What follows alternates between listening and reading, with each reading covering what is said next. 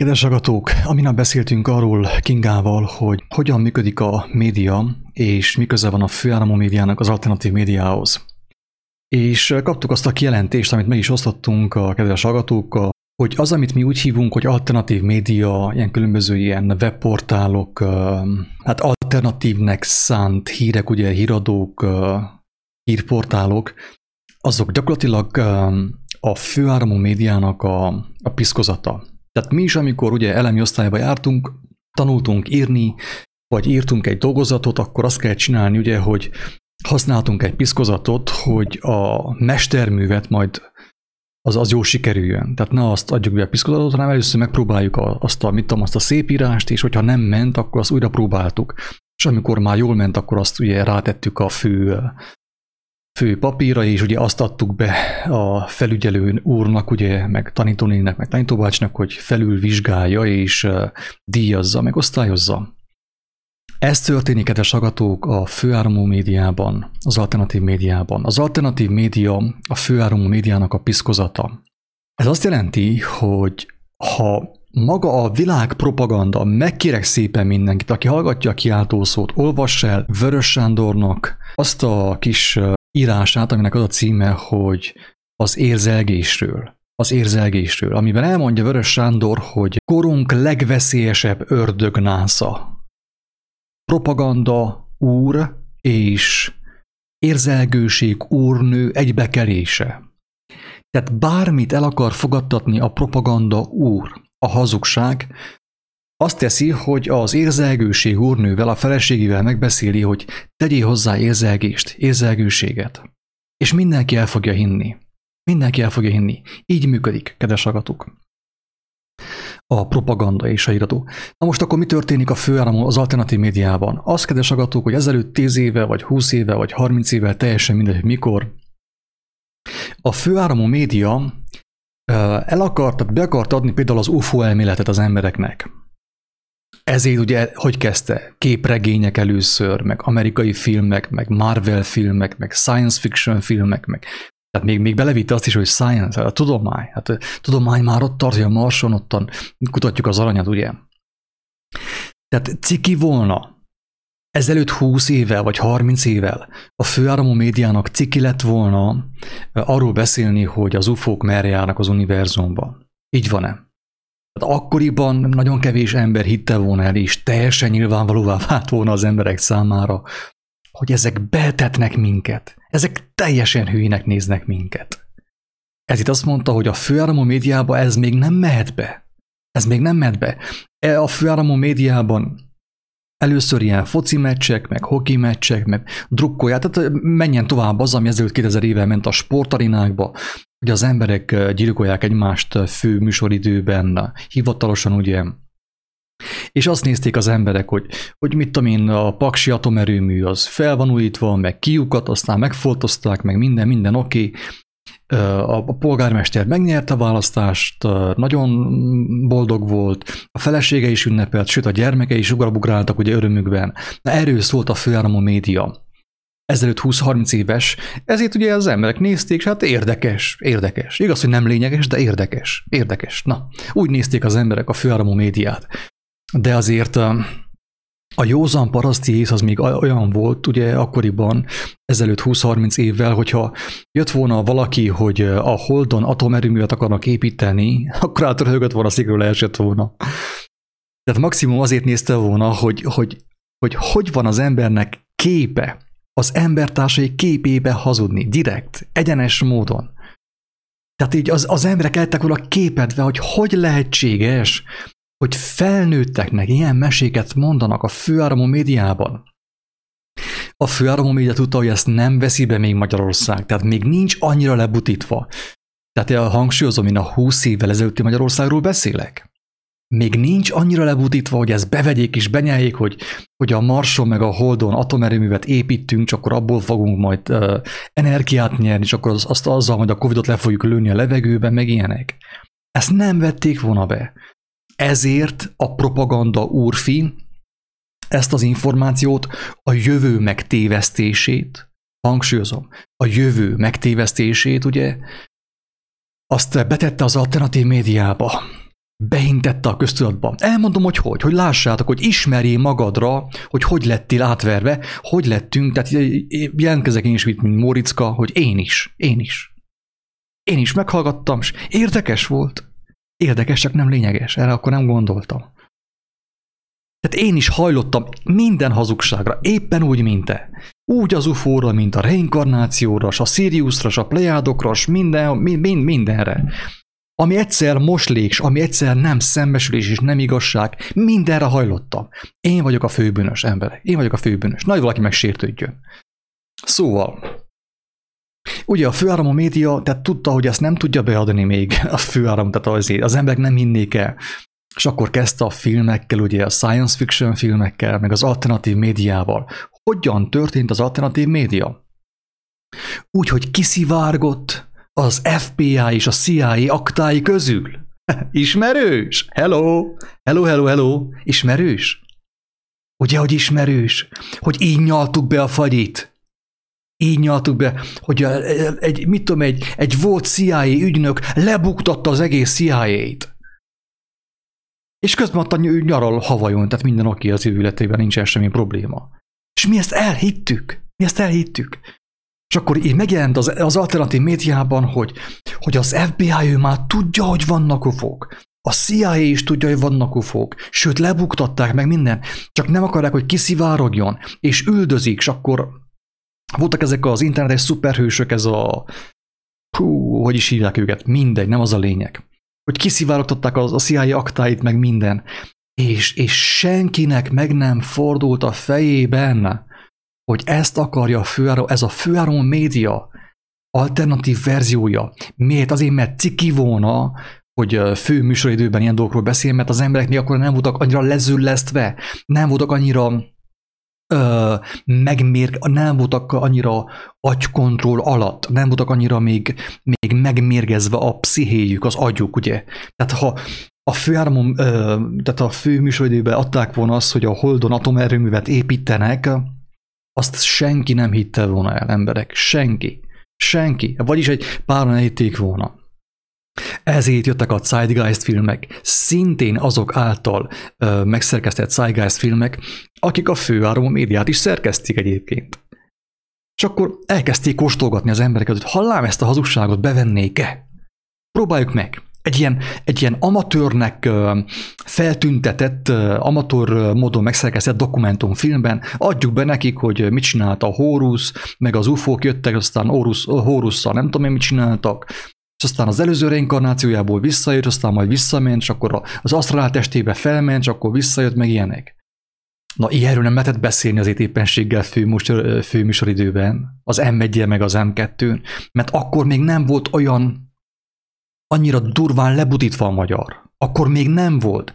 És ezért a főáramú médiában nagyon óvatosan jöttek be. Voltak ilyen műsorok, ilyen alternatív műsorok, de ilyen este volt ugye ilyen alkonyzóna, meg ilyen félórás műsoridők, amikor ottan volt egy ilyen műsorvezető, ilyen nagy vastag bajusza volt, nem tudom, hogy el van már temetve amúgy ő is. És ő hozta be ezeket a híreket a főáramú médiába. De csak óvatosan lábújhegyen. Először be volt melegítve ugye a dokumentumfilmekben az agymosó médiával, és szépen lassan, óvatosan kezdett beszivárogni a fő műsoridőbe, ugye, és a főáramú médiába, az M1-be és az M2-be és mindenhova. És akkor oda jutottunk, most már ott tartunk, kedves hallgatók, ezt meg is mutatom a képernyőn, hogy lássátok ti is, hogy Magyarország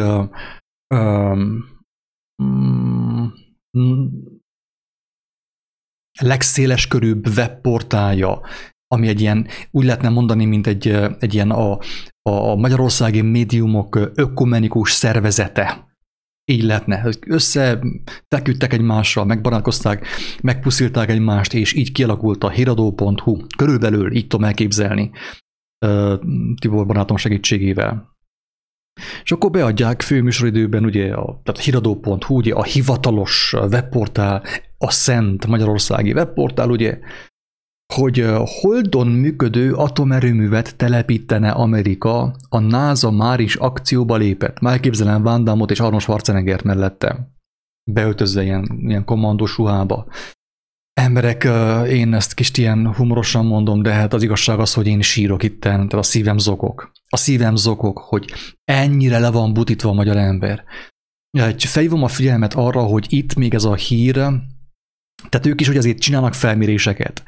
Tehát annak függvényében, hogy a magyar ember mennyire nyalja be az összeesküvés elméleteket, az alternatív híradót, na annak függvényében kezdik beszivárogtatni fő műsoridőbe a hazugságot, az istentelenséget. Érthető? Tehát ez le volt tesztelve a VNTV, meg a különböző ilyen alternatív média által, hogy Magyarország mennyire kapható az eget és földet megrengető hazugságra. És akkor most már ott tart ugye a magyar köztudat, a magyar zeitgeist, a magyar korszellem, a magyar népbutítás ott tart, hogy a szentek szentje, ugye a magyar híradó megkockáztatja azt, hogy Holdon működő atomerőművet telepítene. Érthető? Tehát itt még ilyen feltételes módban fogalmaz, mert tudja, hogy hát ez még egy picit határeset. Tehát meg is van mérgezve durván a magyar köztudat. Durván le vannak butítva a magyarok, de talán még nem annyira, hogy ezt úgy fogalmazzuk, hogy Holdon működő atomerőművet telepít Amerika. Ezt még nem nyalnák be. Úgyhogy fogalmazunk óvatosabban, fiúk, mert itt még kapunk 2 akonyaklevest, hogy a füleink leesnek, ugye, a néptől. Hogy teljesen hülyének néztek? Teljesen hülyének néztek mindenkit? És akkor feltételes módban fogalmazzák azt, hogy hát Holdon működő atomerőművet telepítene. Tehát ugye most már körülbelül 200 éve ugye megy a propaganda, hogy jártunk a Holdon. Azután mit csináltunk? Szerintem sakkoztunk.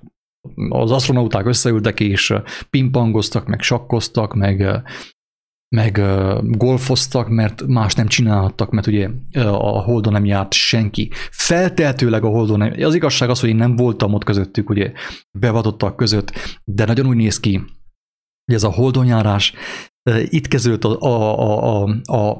az eget földet rengető betetés, amikor az emberek elhitték ugye a mozivászonnak, hogy jártunk a Holdon, és mindenki ünnepelt, mindenki bontogatta ki a Coca-Colát, meg a sört, meg a popcornt, hogy wow, emberek, ünnepeljünk, jártunk a Holdon. Jó van, jártunk, de ma este meg fogsz halni, el fogsz patkolni. Egy agyérgörcs, vagy valamilyen.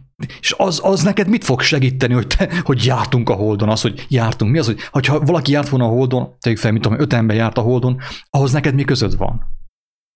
Neked az miben segít, hogy tegyük fel, hogyha létezne Holdra járás, akkor ők jártak, neked ez miben segít? Ez pont olyan, hogy Isten bocsássa, meg nem akar.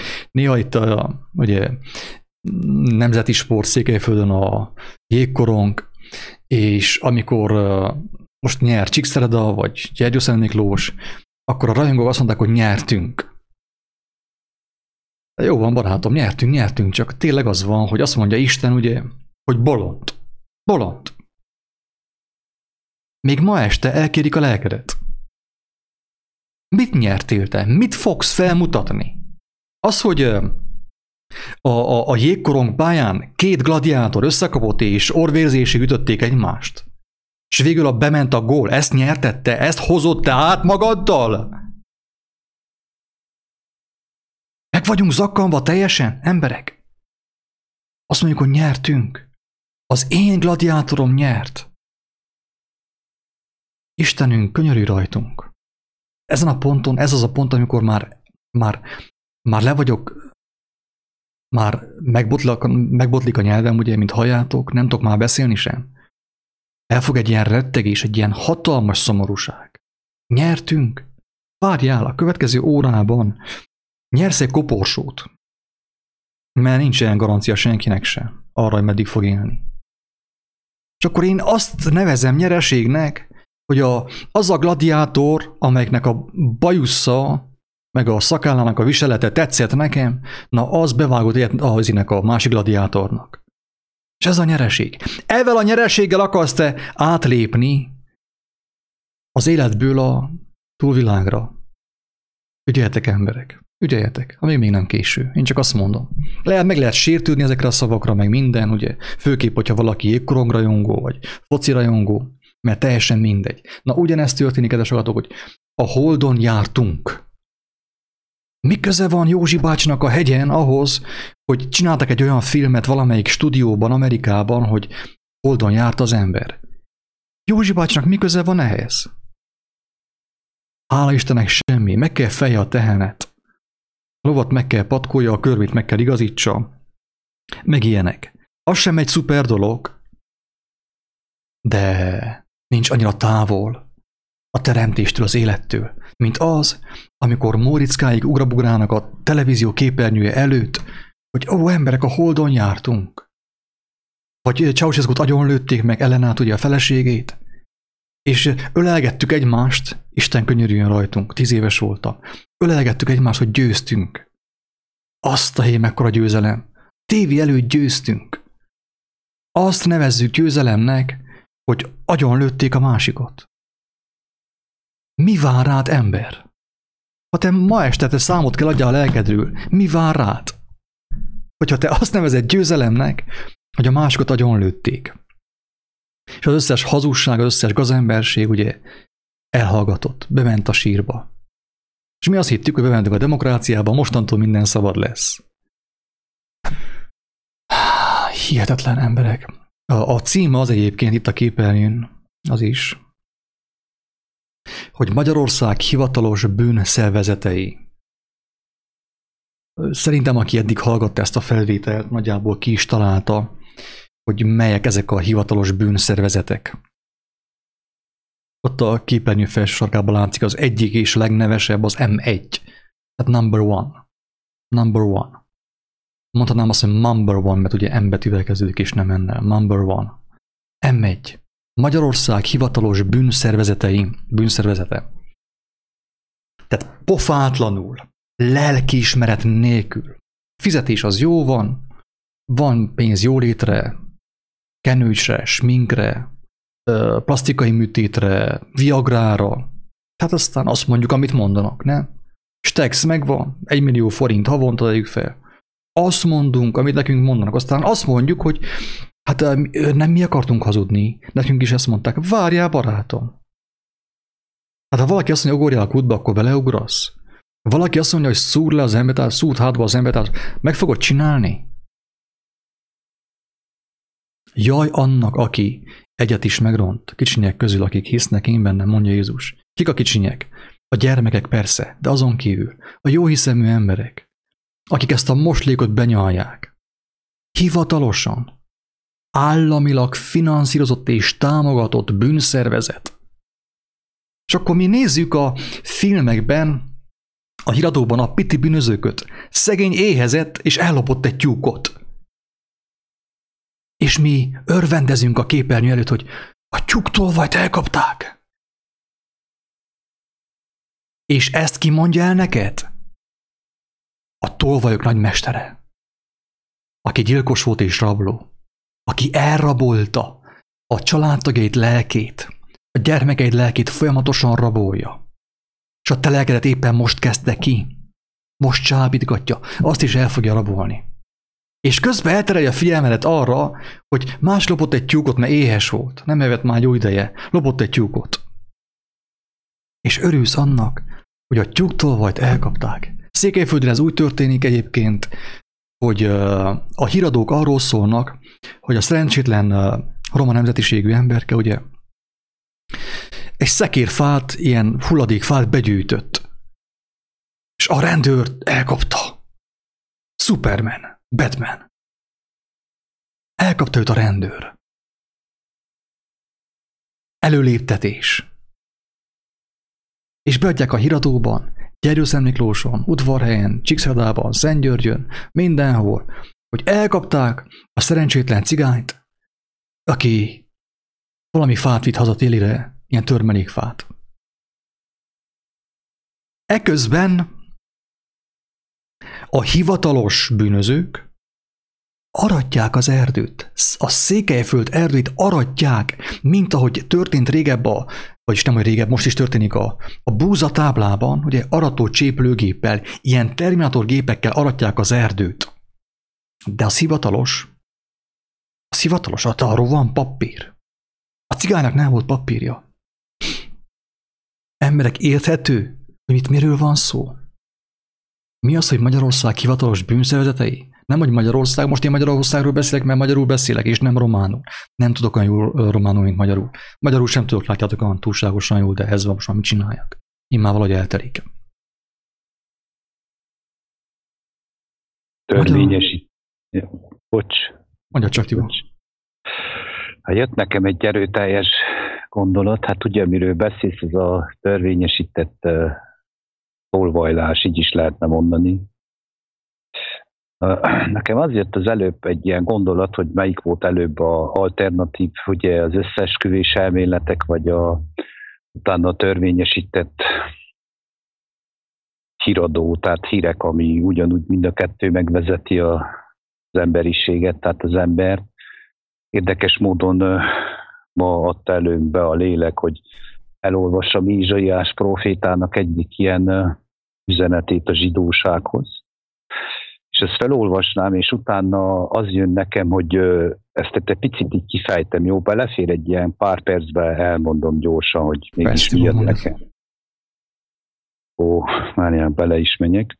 Tehát Ézsaiás 8:11-ben, ugye, 11-ben azt mondja, intés az élő Istenbe való hitre, azt mondja Ézsaiás, mert így szólott hozzám az Úr, rajtam lévén erős keze, hogy tanítson engem, hogy a népnek útját ne járjak, mondván, ti nem mondjátok összeesküvésnek, valamint a nép összeesküvésnek mond, és félelme szerint ne féljetek és ne rettegjetek. A seregek urát, őt szenteljétek, meg őt féljétek, és őt rettegjétek. Ugye ez nem most volt, ez ugye nincs semmi új a nap alatt, tehát már akkor is létezett úgymondva összeesküvés, tehát lázítás folytonosan, mind ahogy most is megy az alternatív médiában, meg a hivatalos úgymondva, hogy te írtad ki bűnszervezet, vagy nem tudom, mert nem látom, hogy írtad a címet. És ez egy lassú, például most ez egy fokozatos bejetetés volt, úgymondva a összeesküvés elmélet bejetetés, az úgy működik, hogy most már ugye a Világgazdasági Fórum honlapján nyilvánosan ki van téve 2015-ös leírás, a forgatókönyve annak, hogy mi fog történni a covidizmus idején. Tehát nekem ezzel kapcsolatosan az jön, hogy előre, ami összeesküvés elméletnek lassan adagolják be az embereket, azt ott úgy lazán ki is írják az emberek arcába, hogy már pedig ez fog történni. És arra már mindenki elhiszi ezt az egészet. Mindenki retteg nagy részt, vagy lázadozik, valamelyik a kettő közül, mert már egyszerűen el vannak hitetve az emberek, hogy már pedig ez, ami le van írva, ez így fog történni. Valamelyik senki a kettő nem akarja megtudni az igazságot, hogy maga Jézus Krisztus is hozzaforduljon, és megkérdezze, hogy tényleg Uram, tehát rám érvényes ez, hogyha hozzád fordulok, hogyha hozzád könyörgök, ha megalázom magamat, mint egy kisgyermek, vagy most hogy van ez az egész. Tehát nem tudom, hogy érthetően tudtam elmondani, hogy mit szerettem volna érzékeltetni. Tehát azok a dolgok, amit lassan beadagolnak nekünk, azt valóság, az, aki ezt szervezi, az tudja, hogy ezt el fogják hinni az emberek, mert nekünk nincs más dolgunk, ugye, ezen lógunk reggeltől estig.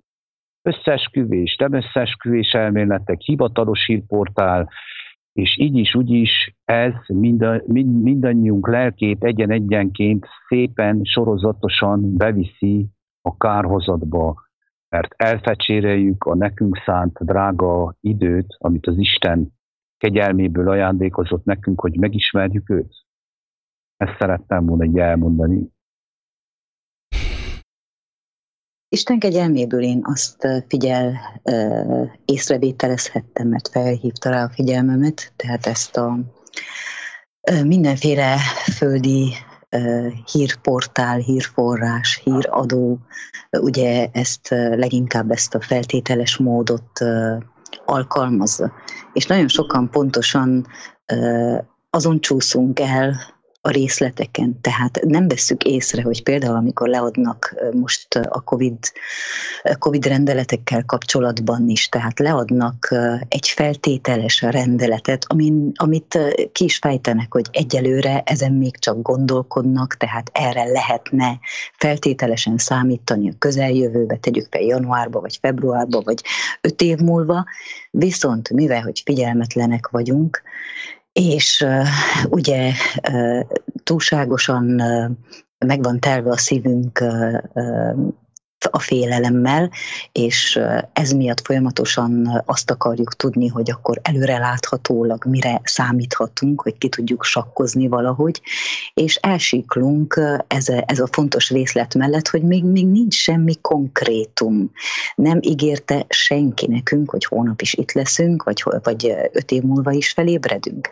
És pontosan ezért el tudjuk hinni azt, hogyha kiadnak egy olyan rendeletet például, hogy mit tudom én, januártól azon gondolkodik a kormány, hogy kötelezni kéne az oltást, az már, én azt figyeltem meg Isten kegyelméből, az már fél óra múlva úgy tölti meg a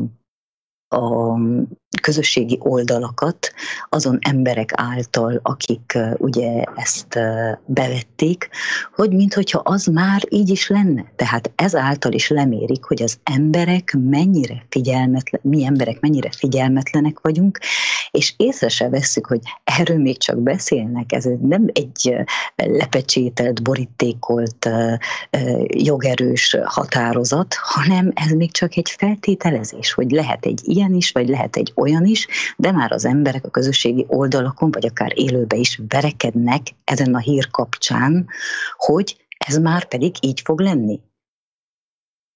Ezt akartam hozzátenni. Borzalmas emberek. Valójában mi erősítsük meg ezt az egészet, tehát mi adjuk ezt a táptalajt, hogy egyértelműen ugye lássák, hogy hát persze már nincs semmi hivatalos lepecsételt dolog, de már az embereknek nagyobb része úgy veszi, készpénznek veszi ezt az egészet. Tehát egyértelmű, hogy akkor nincs nehéz dolguk, hogy le is pecsételjék ezt a dolgot. Tehát persze, mert a többség dönt, de ezt egyébként arra használják, tehát mondom, lejön egy ilyen rendelet, hogy feltételes módon, mit tudom, januártól kötelezhetik, tehát benne is van a szóba, de nem figyelünk oda, kötelezhetik, nem azt írják, hogy kötelező lesz, kötelezhetik. Erre már az embereknek, erre a hírre, amit csak úgy értelmeznek, ahogy jön, már kötelezőként olvassák, és már is a 40 vagy a 60%-a már fut oltatni, mert akkor ehhez majd utána körítésnek hozzá van adagolva, hogy akkor ez milyen életterületeket veszélyeztethet, hogy nem lesz munka, nem mehetsz dolgozni, nem mehetsz ide, és itt már beindul automatikusan az emberben meglévő sötétség általi butaság, mert hát ezáltal reagálunk, és már belegondolunk abba, hogy úristen, jövőtől nem lesz munkám, stb. És akkor én már rohanok és oltatni, hiszen hát ez így lesz, hát eddig is így volt.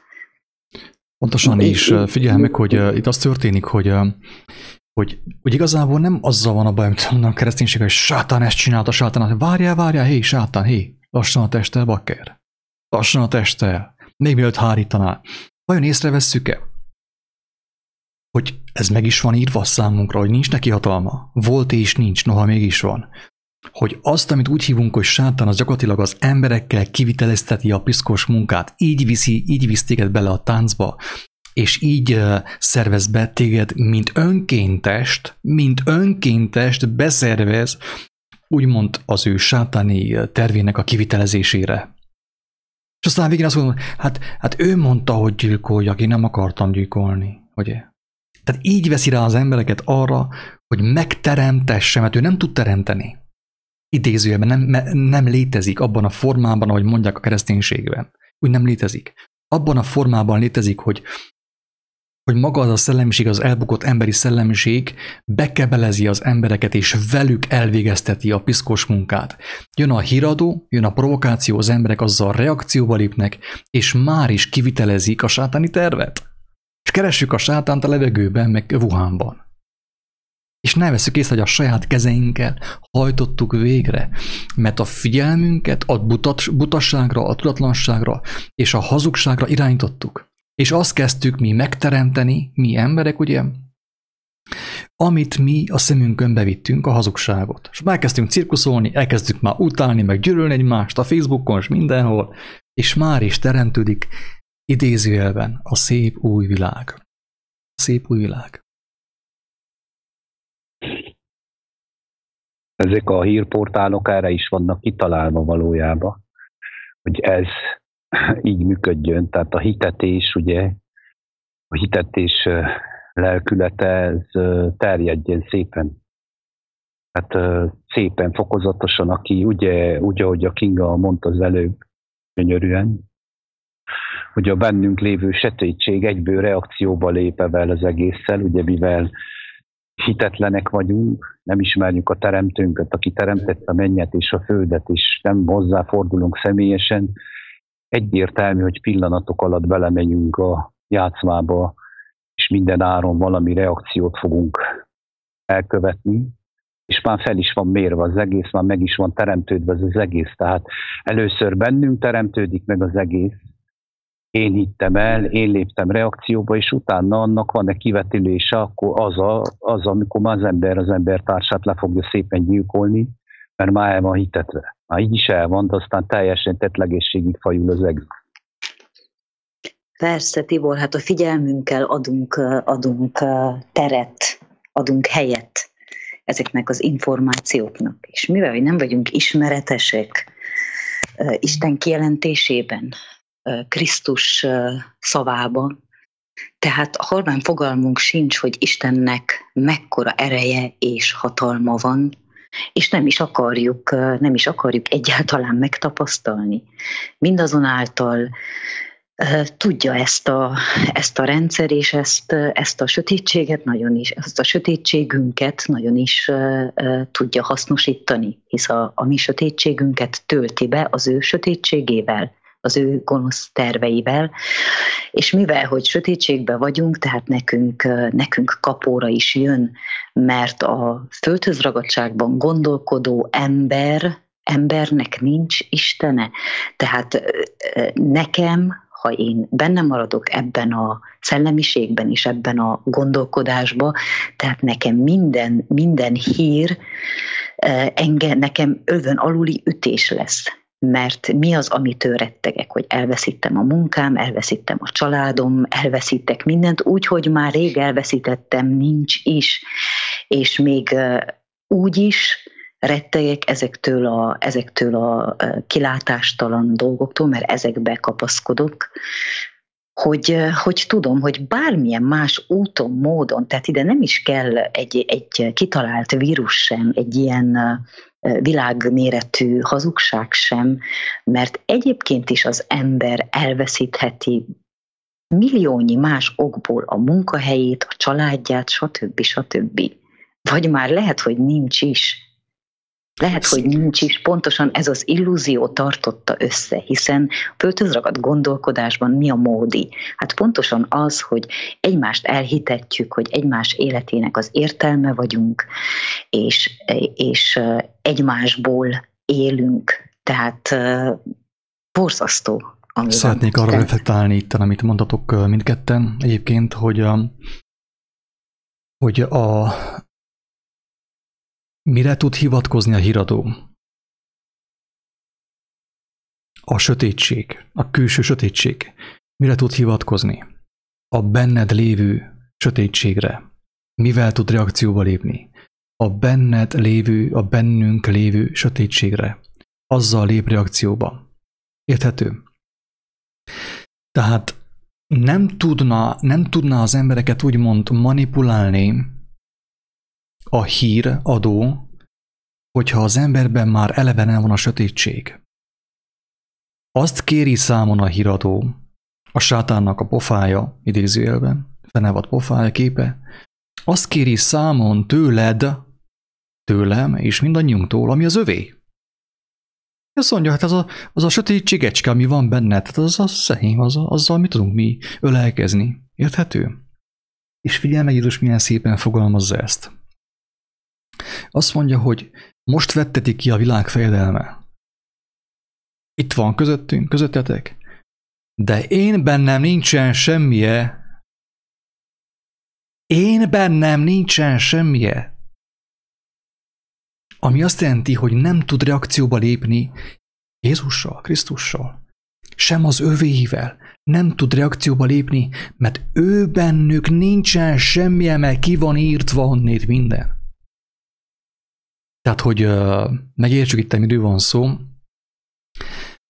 felhívnám a figyelmet arra, hogy én aláírom azt, hogy ami történik, az egy brutális sátáni terv, egy tömeggyilkosság, erről többször beszéltünk, a te közreműködéseddel, az én közreműködésemmel, és mindenki közreműködésével, aki nem akart kimenni a világosságra, mert ő azzal lép reakcióba, ami már bennünk van, ahol a sötétséggel.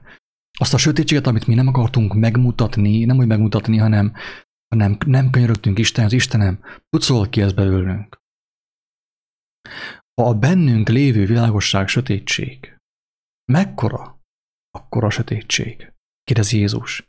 A testünk lámpásán, a szemünkön keresztül ment be a sötétség, és azzal lép reakcióba folyamatosan a külső sötétség. És így megyünk mi a külső sötétségre. A bennünk lévő sötétségecske segítségével, aki reakcióba lépik a fő sötétséggel, ugye a híradóval, megyünk a külső sötétségre, ahol lészen sírás és fogcsikorgatás. Így fogalmazza Jézus. És akkor most irányítanám a témát a lényegre, mert ez idáig csak a bevezető volt, ez kb. Fél óra, rövid zárójel, nem 40 perc, rövid zárójel, bevezető, és most következik az igazi verekedés, az igazi kemény szembesítések, szembesülések, és most következik a nem feltételes beszéd. Mert amit láttál a képernyőn, mutassam meg még egyszer. Amit láttál a képernyőn, az feltételes beszéd, ugye, mert azt mondja, a fenevad képernyője, fenevad képe, hogy holdon működő, mondjuk ez már nem feltételes, ezt már hiszi a magyar média, és a magyarok is hiszik, hogy a holdon működnek már atomerőművek. Tehát ez már idáig, ez már be van kajálva. Az első két szó az már kész, be van csomagolva, be van lopva az emberek elmébe, hogy a holdon már működnek atomerőművek.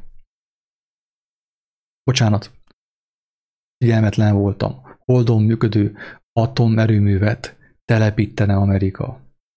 Tehát telepítene feltételes módon. Itt mostanig feltételes módban fogalmaztunk, és most következik a kijelentő mód, amelyben Isten elénk tárja, megmutatja, hogy mi lesz ennek a következménye.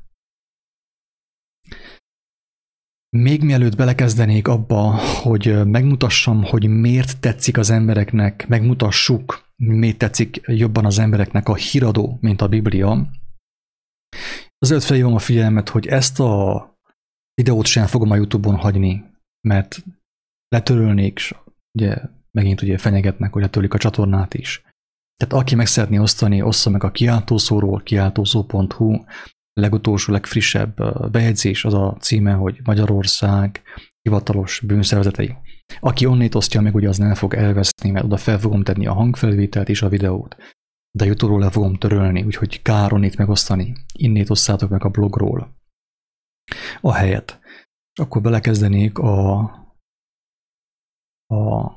témába. Mi szerint? Miért jobb a híradó, mint a Biblia? Mit szólsz? Tehát tudjuk jó, hogy a Bibliát azt 400-szor átírták, ugye ezt mondják a villásbélák, több ilyen, de szerintem Béla, mi nem mondod azt, hogy 4 milliószor, 4 milliárdszor? Hogyha valaki azt elhiszi, hogy 400-szor átírták a Bibliát, elképzelhető, azt is el fog érni, hogy 4 milliárdszor írták át a Bibliát. Úgyhogy néhány zéró ide-oda, teljesen mindegy. Kérdés. Miért jobb a híradó, mint a Biblia? Miért tetszik jobban az embereknek a híradó, mint a Biblia kijelentései?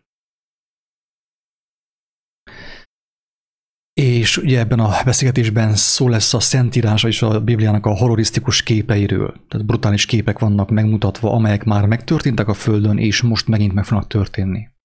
Boldog az a fül, aki ezt hallja, mert az esélyt kap, annak a gazdája esélyt kap arra, hogy megmeneküljön valamiképp, hogy ne kelljen meglássa azt, ami történni fog itt a Földön. Tehát, hogy miért jobb a híradó, ugye az ilyen ufós, meg ilyen holdonyán, mert amúgy az UFO téma is, erről beszélgettünk Ingával a minap, hogy az UFO téma is most már úgy kezd úgy szépen beszivárogni a főáramú médiába, az M1-be és a híradó.hu-ba, ilyen, hogy úgy fogalmazzák, hogy földön kívüliek mentenék meg az emberiséget a Covid-tól, kb. Ilyen formában fog bejönni az UFO segítség, ugye a híradó.hu-ra, meg az M1.hu-ra, meg Orbán Viktornak az ajkai közé. Tehát miért jobb a híradó, mint a Biblia? Jó érzés az ember számára. Ha olyan személyekkel és olyan hírekkel találkozik, amelyek egyetértésben vannak az ő jelenlegi hiedelmeivel. Megegyeztünk ebben. Nézd meg, hogy vizsgálj meg az egódat. Vagy kérd Istent, hogy megvizsgálj az egódat. Ugye, hogy milyen jó érzés, milyen kellemes érzés, hogyha olyan hírekkel találkozol, olyan személyekkel találkozol, akik egyetértésben vannak a te jelenlegi hiedelmeiddel. Igen ám, de hogyha mindig olyan emberekkel találkozok, akik egyetértésben vannak, és olyan hírekkel találkozok, amelyek folyton egyetértésben vannak az én jelenlegi hiedelmeimmel, jelenlegi állapotommal, akkor én sosem fogok onnét kimozdulni, érthető? Ez a lényeg. Ezt kéne valahogy megértsük, hogy mi haragszunk a kellemetlen hírekre, a kellemetlen szembesítésre, de az zökkent ki minket abból a monoton mókuskerékből, amiben vagyunk, és halálra untuk magunkat. Hogyha én nem találkoztam a kellemetlen szavakkal, és vajon be őszintén Jézusnak a kellemetlen szavaival, akár az Ószövetség kellemetlen szavaival, ha nem találkoztam volna, tovább menetelnék a halott mókuskerékbe, és már hulla bűzöm volna, miközben azt gondolnám magamról, hogy élek. Tehát az ember nem szereti. Tehát ha valami nincs egyetértésben azzal, amit én gondolok, a hatalmas én, az ego, amit gondol, ha valami ezzel nincs egyetértésben, az nem jó, nem, hagyjon engemet békén, engemet nem érdekel. Nem érdekel. Legyenek egyetértő barátaim nekem, sőt, nekem egy olyan jóisten kell, aki igazán frankó csávó, igazi jóisten. Egyetért velem mindenben. Ez a jóisten. Ez a székelyek jóistene, és a magyarok jóistene, és az a Babba Mária is. Az összes. Egyetért minden elképzelésünkkel. Erre van nekünk szükségünk. És aztán csodálkozunk azon, hogy miért unalmas az élet. Hát ezért. Azért unalmas, dögunalom az élet, azért vagyunk benne a mókuskerékben, mert nem kell nekünk olyan szó, amely kizökkentene minket a jelenlegi stagnáló, halott állapotunkból. Nem kell nekünk ilyen szó. Olyan szó kell, ami megnyugtat minket, hogy oké, minden oké, nyugodtan robotoljál tovább, azt pont úgy kell csinálni. Ilyen szóra van nekünk szükségünk. És ezért jobb a híradó. Lehet ottan piszkálni, lehet ottan folyton kattintgatni. Hát nem tetszik, amit mondanak az M1-en, akkor bekapcsolom azt, hogy mit mondanak az M666-on.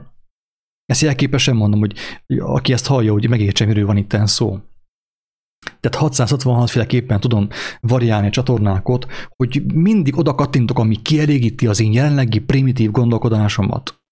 És egyetért velem. Megtapasztaltuk azt, hogy embertársaink egyetértése és dicsérete instant nyugalmat kölcsönöz nekünk. Tehát pontosan, mint a szex. Instant nyugalom. Milyen jó. Instant. Cakpak. Ez kell nekünk. Instant. 3 az 1-ben. 5 az 1-ben. Ez kell nekünk. Erre vagyunk beállítva. Instant békességre.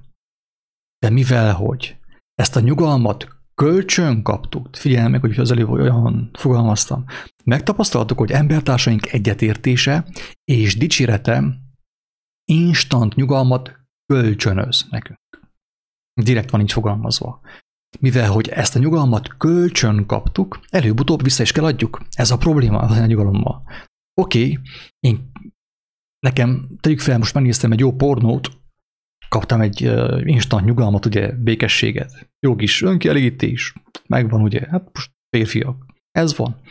Ezt csináltuk, ebben éltünk, ez volt a szép élet, ugye, vidám élet. Szép nagy demokrácia és kapitalista élet. Tehát kölcsönzött nekünk egy instant nyugalmat, csak a probléma az ugye ezzel, hogy a kölcsön nyugalmat vissza is kell adni, mert kölcsön benne van, kölcsönözte. Nem azt mondta a tiéd, örökre a tiéd, nem. Vissza is kellett adni. Eltelt az a néhány perc, és vissza kellett passzolni szépen neki ezt a kölcsön nyugalmat. Így maradunk a sok emberi elismerés, egyetértés, okoskodás és dicséret után nyugalom és békesség nélkül. Tehát nagyon sok eszköz van, ami instant nyugalmat kölcsönöz számunkra. Ugye főképp, amiről beszéltünk mostanig, a média. Ott lehet válogatni. Ami nekem, ha nem tetszik a pityók a moslékban, akkor megeszem a kukoricát. Ha a kukorica sem tetszik, akkor megeszem a másikot. Úgy lehet turkálni benne, mint Móriczka az órában, számtanórán. Így maradunk, kedves hallgatók, a sok emberi elismerés, egyetértés, okoskodás és dicséret után nyugalom és békesség nélkül. A kölcsönt, amit kölcsön kaptunk, azt vissza kell adni. Ezért figyelmeztet Jézus minket arra, hogy rossz lóra tesz, aki Isten dicséretét, amely örök békességet adhatna azok számára, akik tőle kérnék a dicséretet és a tanítást, adhatna ugye örök békességet, lecseréljük az emberek dicséretére, elismerésére, okoskodására, a híradóra, amely csak rövid ideig képes megörvendeztetni bennünket. Na, szerintem érthető, hogy tulajdonképpen mi a különbség mert tulajdonképpen a Biblia is egy média, nem? Tehát az is egy valamilyen mértékben közvetít Isten és ember között. Tehát az alapokat mindenképpen közvetíti. Nekem is szükségem volt és van a Bibliában lefektetett alapokra, hogy megértsem a lényeget. Tehát ő is ugye egyfajta média volt számomra, és az a média is, amit ugye a televízióban lehet látni, az M1-en, M2-n, az M666-on, az is egy média, ugye. Na most akkor megmutatnám, kedves hallgatók, azt, hogy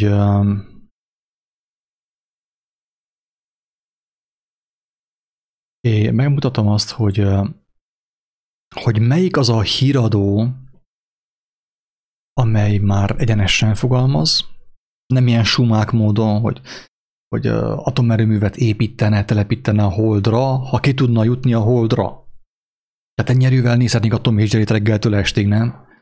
Az reálisabb dolog, nem? Hát legalább ottan kergetik egymást, és nevetünk rajta, nem?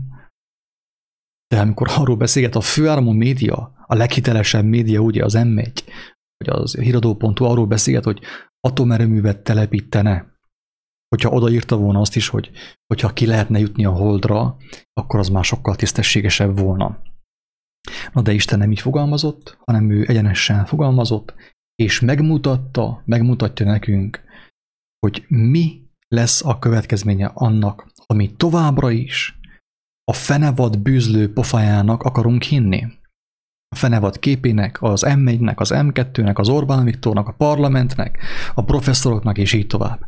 És most fel fogom olvasni a Mózes könyvéből, hogy mit mond Isten, és ő rá a tanunk, hogy ez már megtörtént a Földön, és most fog megtörténni Magyarországon. Már elindult, már folyamatban van, és ez egy nagyon kemény figyelmeztetés lesz mindazok számára, akik hallgatják ezt a felvételt. Amit olvasok, az megtalálható a Mózes 5. könyvének a 28. részében. Amúgy, hogy mi a különbség az Ószövetség és az Új Szövetség között, vagy hogy miért van szüksége egy újszövetségi embernek, mondjam azt, az Ószövetségre, nagyon röviden fogalmaznám azért, mert az Ószövetség az, ami képes az embert szembesíteni a valósággal. Hogy mi van most. Mert ami volt akkor az Ószövetségben, az most is történik. Azt mondja Salamon, hogy nincs új a nap alatt. Nem kell. Díszlet van új, ugye, nap alatt, van más köntös, van más jelmez, van más színpad, de maga az előadás az ugyanaz, ami volt ezelőtt több ezer évvel is, ugyanaz van most is egyébként. És aki megismeri az Ószövetséget Isten segítségével, az képes szembesülni a valósággal, meglátni a valóságot. És aki a valóságot meglátta és megértette Isten szemszögéből, na az kap valódi esélyt a szabadulásra. Ez itt van az, hogy nagyon sokan ugye Jézushoz fordulnak, úgymond, és nagy öröm van meg minden, és utána aztán folynak vissza a világba. Mert Jézushoz fordultak, de nem voltak, tehát nem ismerték fel sem a valóságot, ami körülveszi őket, és ami van a szívükben, sem az igazságot. Tehát úgy kéne nekünk igazság és mennyek országa, hogy ne kelljen szembesüljünk azzal, hogy mit csinálunk. De szembesülés nélkül nem lesz senkinek sem mennyek országa. Nincs, ahogy legyen. A Latornak a keresztelen volt mennyek országa, de ő szembesült, ő azt mondta, hogy megszitta, megdorgálta a kollégát, hogy hát te és én, mi megérdemeltük azt, amit kaptunk. Mi egész életünkben gyilkoltunk, loptunk, az emberek voltunk. De ez itt mellettünk is semmit nem csinált. És mégis úgy szenved, mint mi. Ez milyen dolog? Ezt így elmondta Lator, nem így, hanem megtörve, fáj, a hatalmas fájdalomban. Utána Jézushoz fordul, azt mondta, hogy könyörülj rajtam. Emlékezzél meg rólam, hogyha eljössz a te atyádnak dicsőségében. Ezt mondta Jézusnak. Még ma velem leszel a paradicsomban, mondta Jézus. Mennyek országában. Miért nem megbánta? Az a Lator szembesült. Ez, amit te nem akarsz. Úgy kell neked, és nekem, és nekünk, úgy kéne mennyek országa, a habos torta és a cseresznye a tortán, ugye, hogy ne szembesüljünk semmivel, ne szabaduljunk meg a hazugságainktól, hanem azt, hogy szépen átimportáljuk, vagy átexportáljuk egészen pontosan mennyek országba. Ez, ami lehetetlen. Ez az, ami még Istennek is lehetetlen, még ő sem tudja ezt nekünk számunkra megvalósítani. Nem tudja még ő sem ezt megvalósítani számunkra, mert azt mondta, hogy én a szennyet nem tudom oda beengedni, mert az igazságtalan volna azokkal szemben, akik ragaszkodtak ahhoz, hogy a szennytől megszabaduljanak. Tehát egy szennyes lelket oda nem tudok én beengedni, és nem is fogok. Mindazonáltal megadom a lehetőséget mindenkinek, aki a szennyben volt mostanig, és segítek megszabadulni a szennytől, de ez az, ami nem kell nekünk. Ezért kell nekünk inkább egy ilyen karizmatikus kereszténység, csodák, meg aranypor, meg minden, hull az égből, meg minden, nekünk az kell. Minden jó dolog a mennyek országából. De nehogy szembesülnünk kéne, ugye, kelljen a gonoszságunkkal, a hazugságunkkal, a bűneinkkel. De annélkül nem fog menni emberek. Tehát lehet pozitívan gondolkodni reggeltől estig, agykontrollt, meg jogapozíció, bookfence, meg kézállás, mindent lehet csinálni, mindent. De a mennyek országában nem lehet bejutni így, csak úgy, ahogy Isten megmutatta, hogy kérjük tőle a szembesülést, hogy egyáltalán felismerjük, hogy mi van a szívünkben, ami elválaszt bennünket tőle. És hogyha felismertük, akkor kérjük a kegyelmet, hogy Isten megszabadítson, mert meg sem tudunk szabadulni attól. És akkor mostan következzen a felolvasás. Mózes 5. könyvéből, 25. rész. Jelzem, hangsúlyozom, nagyon kemény. Akinek pozitív gondolatokra van szüksége, megkérem szépen, most kapcsolja ki ezt a videót, amíg nem késő. Kapcsoljátok ki, mert nem. Aki pozitívan akar gondolkodni, és nem akar szembesülni, az kapcsolja ki ezt az itt. Elmondja Mózes az áldást, elmondja az átkot is.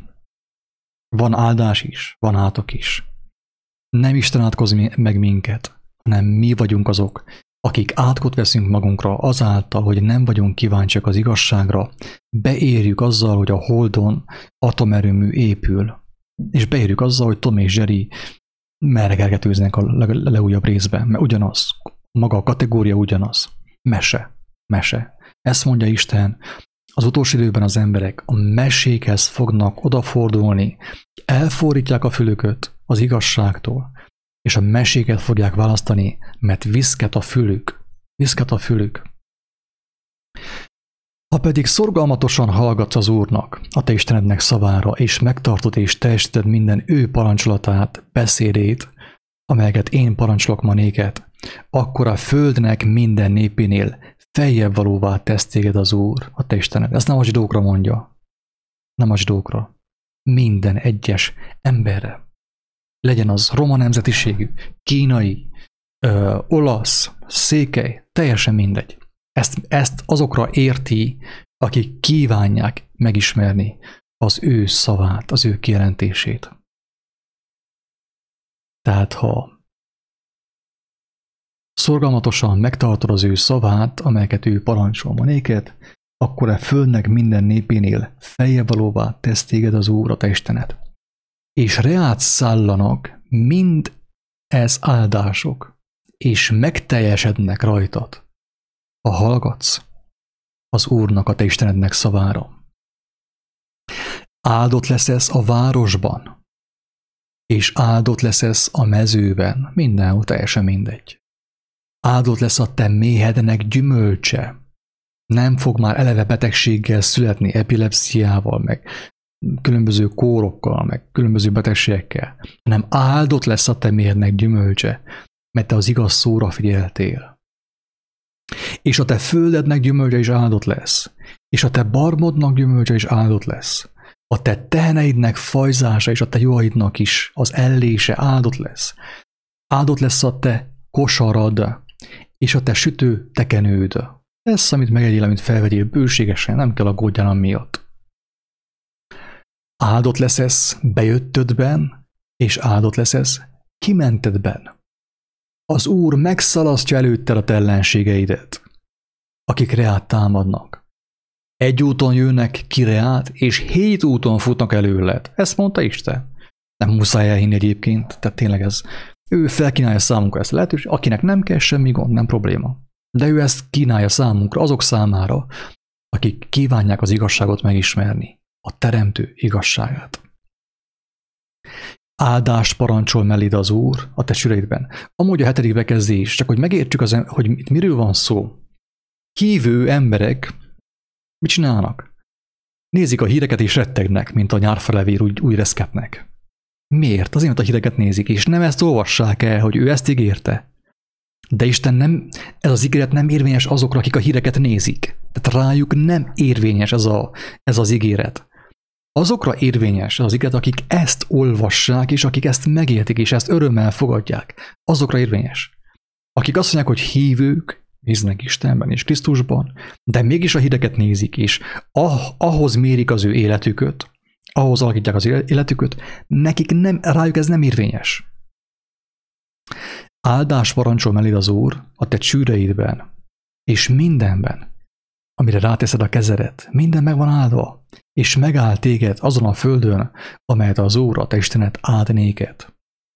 Az Úr felkészít téged magának szent néppé, amiképpen megesküdt néked, ha megtartod az Úrnak, a te Istenednek parancsolatait, és az ő utain jársz. Nem az M1 utain, nem az Orbán Viktor utain, nem a mozi útain, nem a filmek útain, hanem a Teremtő Istennek az útain, amit ő nekünk megmutat folyamatosan. Aki arra kíváncsi. És megérti majd a földnek minden népe, hogy az Úrnak nevéről nevezteted, és félnek tőled. Mert tudják, hogy hiába akarnak bántani, mert te hozzá tartozol. Ő a te védelmeződ. Hangsúlyozom, ez nem a zsidókról szól. Az az új szövetségben, amiről itt szó van, ez nem a zsidókról szól, nem a héberekről szól, hanem rólad. Legyél roma nemzetiségű, magyar, kínai, bármilyen német, teljesen mindegy. Rólad szól, hogyha Istenre nézel, és nem a híradóra. És megérti majd a földnek minden népe, hogy az Úrnak nevéről neveztetel is félnek tőled, tehát nem bántanak. Góliát is meg kell értse, hogy Dávid hiába kicsike, ugye, kicsi fiúcska, mégis nagyobb az ő ereje, mert Istennek az ereje van vele. Dávid nem azért győzte le Góliátot, mert összefogott, Péterrel, meg Gézával, meg Bruce Willissel. Nem. Dávid azért győzte le Góliátot, mert ő összefogott az ő teremtőjével. Gyermek volt, kicsike volt, de mégis legyőzte a Góliátot. Mi is gyermekek vagyunk, kicsikék vagyunk. A Covid az nagy. Legalábbis a pofája az óriási. Egyfolytában jártatja. Mi pedig kicsikék vagyunk. De hatalmas az Úrnak az ereje, aki megmentett minket. És bővölködévé tesz téged az Úr minden jóban, a te méhednek gyümölcsében, a te barmodnak gyümölcsében, és a te földednek gyümölcsében, azon a földön, amely felől megesküdt az Úr a te atyáidnak, hogy néked adja azt. Megnyitja néked az Úr az ő drága kincses házát, az eget, hogy elsőt adjon a te földednek alkalmas időben, és megáldja a kezednek minden munkáját, és kölcsönt adsz sok népnek, te pedig nem veszesz kölcsönt. De nekem nem kell te kölcsönt vegyél, mert neked van. De csak úgy érdekességképpen elmondom egy rövid történet is. Tudjátok jó, hogy engemet ez nem érdekel. Krisztusban ez minket már nem érdekelhet, ugye? Mert Jézus arról beszél, hogy mi a mennyei kincseket gyűjtsük. De Isten még ma is megmutatja néha az embereknek, hogy mit jelent, hogy valaki hozzám fordult. Van nekem egy barátom, amikor én neki beszéltem az evangéliumról először, Isten országáról, akkor az emberke, volt neki egy vállalkozása, össze volt omolva a vállalkozás, óriási adóssága volt minden irányba, bank felé, minden irányba, családtagjai felé. És az igazság az, hogy olyan eléggé megvetett volt ő. A családtagok által is, hogy hát neki nem sikerül, hogy mit ilyen szerencsétlen meg minden. És amikor beszéltem neki az evangéliumról, Isten országáról, ő azt teljesen komolyan vette, komolyan fogadta. Elkezdte olvasni a Bibliát, bizonyságokat nézett ugye a YouTube-on, meg beszélgettünk, és az történt, hogy eltelt 1-2 év, minden adósságától megszabadult, és a vállalkozás annyira beindult, hogy rengeteg pénze van. Sőt, meg is kell dorgáljon a minap, mert ide jött, megérkezett egy új autóval, egy 35 000 eurós autóval. És mondom, hogy te elment egy józan eszed, hogy ilyen autókat vásárolsz. És úgy valahogy láttam rajta, hogy oké, megvette azt az autót, mert megvette, volt pénze bőven. De láttam azt is rajta, hogy hogyha holnap az autó, mit tudom én, valaki ellopja, neki az sem gond. És úgy valahogy azt éreztem, hogy azért engedtem meg neki az Úristen ezt, hogy akik őt lenézték, és megvetették, de olyan volt, hogy amikor ő kezdett beszélni Istenről, mindenki kirögte őt, a családtagjai kirögték őt. A közvetlen családtagjai kirögték őt. Röhögtek rajta, hogy jaj, te is megbolondultál, már te is Jézusról beszélsz. Most nem röhögnek. Egy sem röhög. Tátják a szájukat, hogy lehetséges, hogy így beindult a vállalkozása, és megvan minden, amire szüksége van. Bár nem függ attól, mert tudom, hogy nem függ attól. Azt mondta volna neki fél szóval, hogy add nekem ezt az autót, vegyél magadnak másikat, nekem adta volna, nekem adná. Mindegy, nem ez a lényeg. Ezt csak úgy elmondtam, hogy értsétek meg, hogy Istennek van néha ilyen ötlete is, és elképzelése is, hogy megmutassa, hogy bizonyságot tegyen a többieknek, akik őt lenézték korábban, hogy mit vagy te ilyen szerencsétlen, mit van neked adósságot. És így el tudtam mondani, hogy emberek, az igazság az, hogy tudjátok, milyen szerencsétlen voltam. Hatalmas adósság, a cég bebukott meg minden, de ezt adta nekem Isten. Ő adta, ő veszi el. Áldott legyen az ő neve. Ennyi. Tudom, hogy nem ettől függ az ő boldogsága, mert az ember most is könnyes szemekkel hallgatja az evangéliumot, és meg is ossza embertársaival. Menjünk tovább. Tehát elmondja Mózes, ugye Mózes által a lélek elmondja, hogy mire számít az ember, hogyha az igazságra figyel, az élő Istenre figyel. Megnyitja néked az Úr az ő drága kincses házát, az eget, hogy elsőt adjon a te földednek, alkalmas időben, és megáldja kezednek minden munkáját, és kölcsönt adsz sok népnek, te pedig nem beszélsz kölcsönt. És fejé tesz téged az Úr, és nem farká, mint ahogy a legtöbb férfit, amivé tette a világ, a pornó, a média, Mert az, hogy a férfi papucs, az szerintem az a legtöbb férfi számára ez hízelgő. A legtöbb férfi most már farok. Előmegy a feleség, ugye, mint a huszárkapitány. Utána aztán csoszog utána a férfi, mint egy farok, szó szerint farok. Kutyafarokra gondoltam amúgy. Isten bocsássa meg, tudom, hogy nagyon kemény szavak ezek, de aki nem akar szembesülni a valósággal, az nem akar szembesülni a valósággal. Egy férfi megkérdezte tőlem, hogy mit van rajtam kendő, hogy mit van befedve a fejem, és mondom, hogy az én fejemen kendő van. Van egy másik férfi, az ő fején van egy hatalmas nagy feleség. Ő gondolkodik teljes mértékben helyette, és ő csak egy lábujjhelyen csoszogott a papucsban otthon. Melyik férfinak van befedve a feje, az enyém, vagy annak van befedve a feje, akinek teljes mértékben még most is Éva mondja meg, hogy mit kell csinálni, mert nincs neki személyes kapcsolat az élő Istennel. Nincsen bölcsessége és nincs autoritása, sem a saját házában, sem a saját városában, sehol. Kinek van a feje befedve? A srác kimondta a saját ajkaival, hogy igen, annak van a feje befedve valójában, akinek a fején van egy hatalmas feleség, egy hatalmas polgármester, egy miniszterelnök, és így tovább felfelé. Egy hatalmas fáraó. És fejé tesz téged az Úr, és nem farká. És mindinkább fejevaló lesz ez, és nem alábbvaló.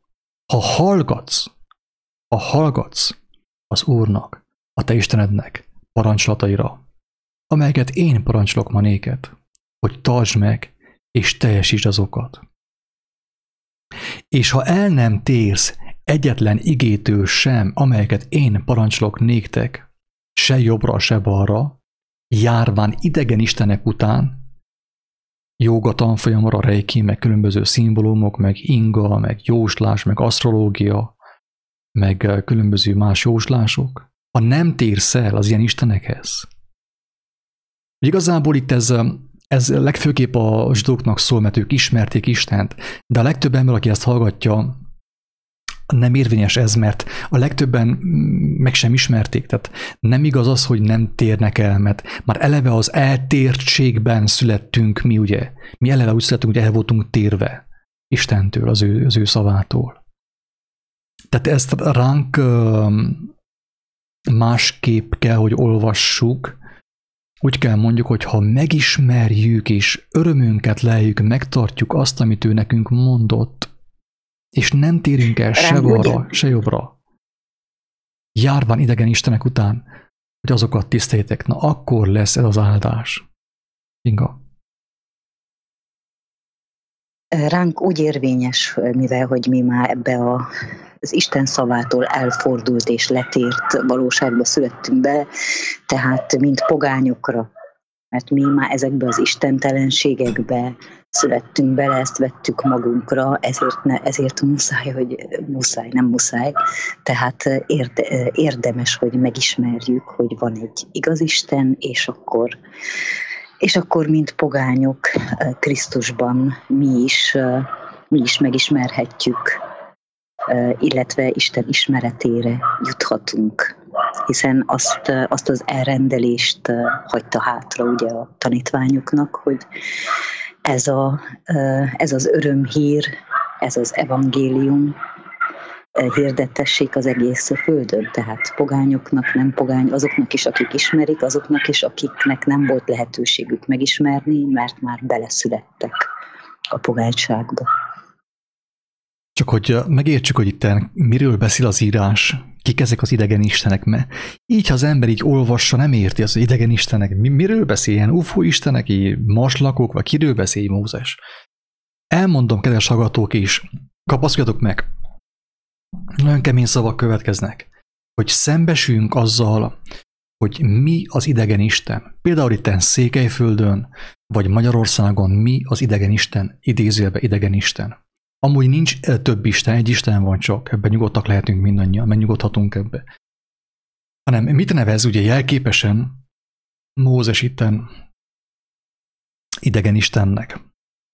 A legnépszerűbb idegen isten Székelyföldön úgy hívják, hogy Jóisten. A legnépszerűbb idegen isten itten Székelyföldön, a legnépszerűbb hazugságot úgy hívják, hogy Jóisten.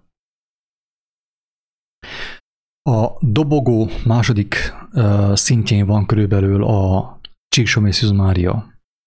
Ez a másik idegenisten. A dobogó harmadik szintjén van körülbelül a szentek, meg a Szent Antal, meg a Márton Áron püspök, meg ezek a humanista papok, meg lelkészek. Tehát az, hogy idegenisten, kedves hallgatók, azt jelenti, hogy nem az élet szavából szól. Tehát miért mondom azt, hogy a legnépszerűbb idegen isten Székelyföldön és Magyarországon a Jóisten? Azért, kedves hallgatók, mert a Jóisten neked más, és nekem is más. Neki megint más. A Jóisten teljesen véletlenül mindig egyetért veled. Attól Jóisten, nem? A Jóisten az olyan, hogyha netán meguntad a feleségedet, és megkívántad a szomszédasszonyt. A Jóisten azt mondja, te lesz egy Jóska, belefér még ez is. Hát ugye, hogy Jóisten? Jóisten, nem? Egyetért azzal, hogy nyugodtan hagyd a feleségedet, és amikor a szomszéd nem látja, nincsen otthon, menj el a szomszéd feleségével. Egyetért teljes mértékben veled. Ilyen a te Jóistened. Ezért ez az első számú idegen isten Székelyföldön és Magyarországon. A második számú az ezüstérmes, mondjam azt, az a Babba Mária, Csíksomé Szűz Mária, Medjugorji Szűz Mária, ugye, magyarok nagyasszonya. Ő is nagyon szimpatikus. Miért? Azért, mert befogja a száját. Egy szobor, nem mond semmit. Oda megyek, és én neki beszélek, egy fadarabnak, én beszélek, ottan elmondom a problémáimat, minden.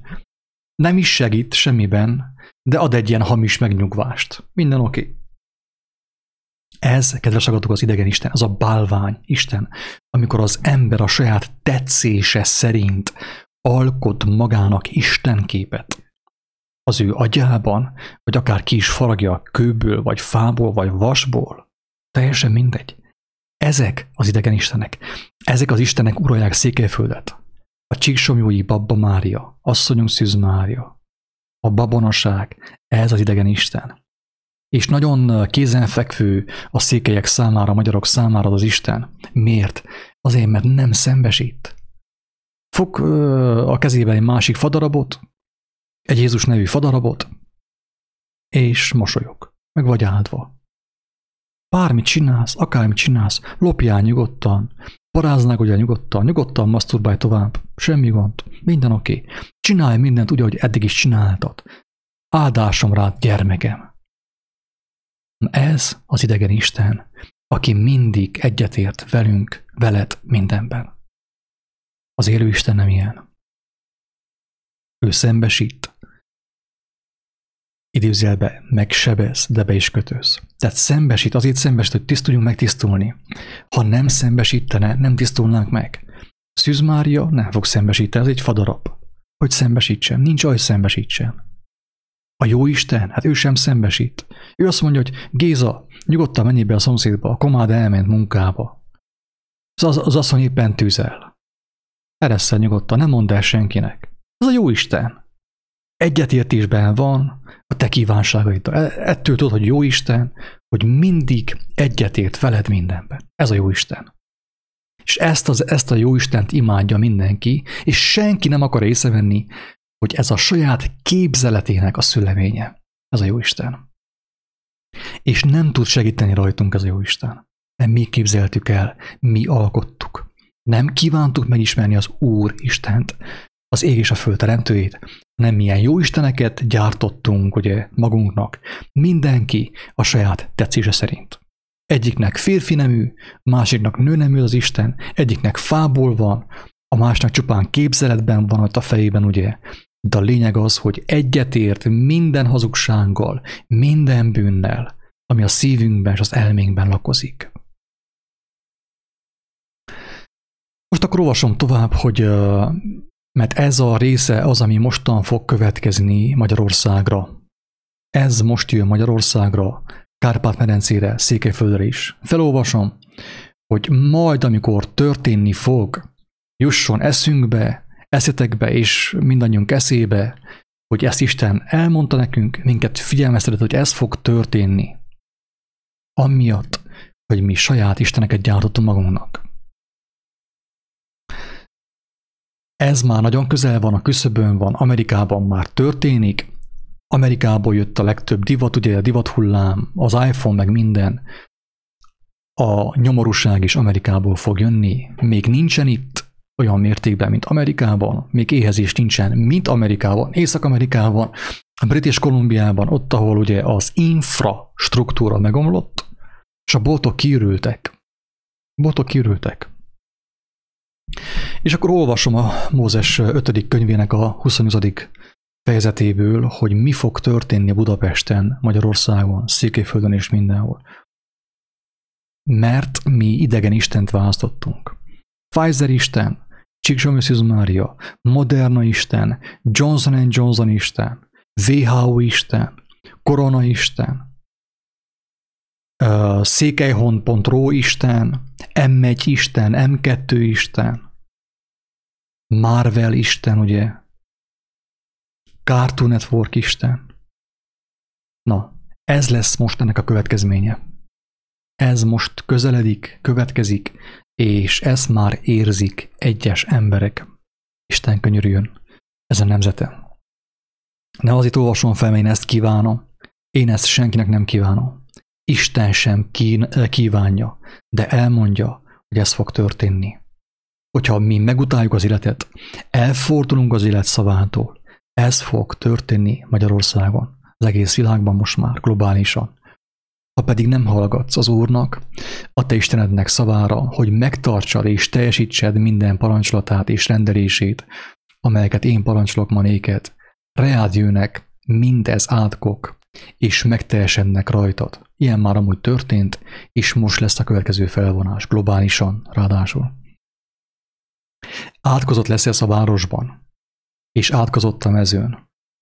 Átkozott lesz a te kosarat, és a te sütő tekenőt. Nem lesz benne, ugye, amit megvásárolj.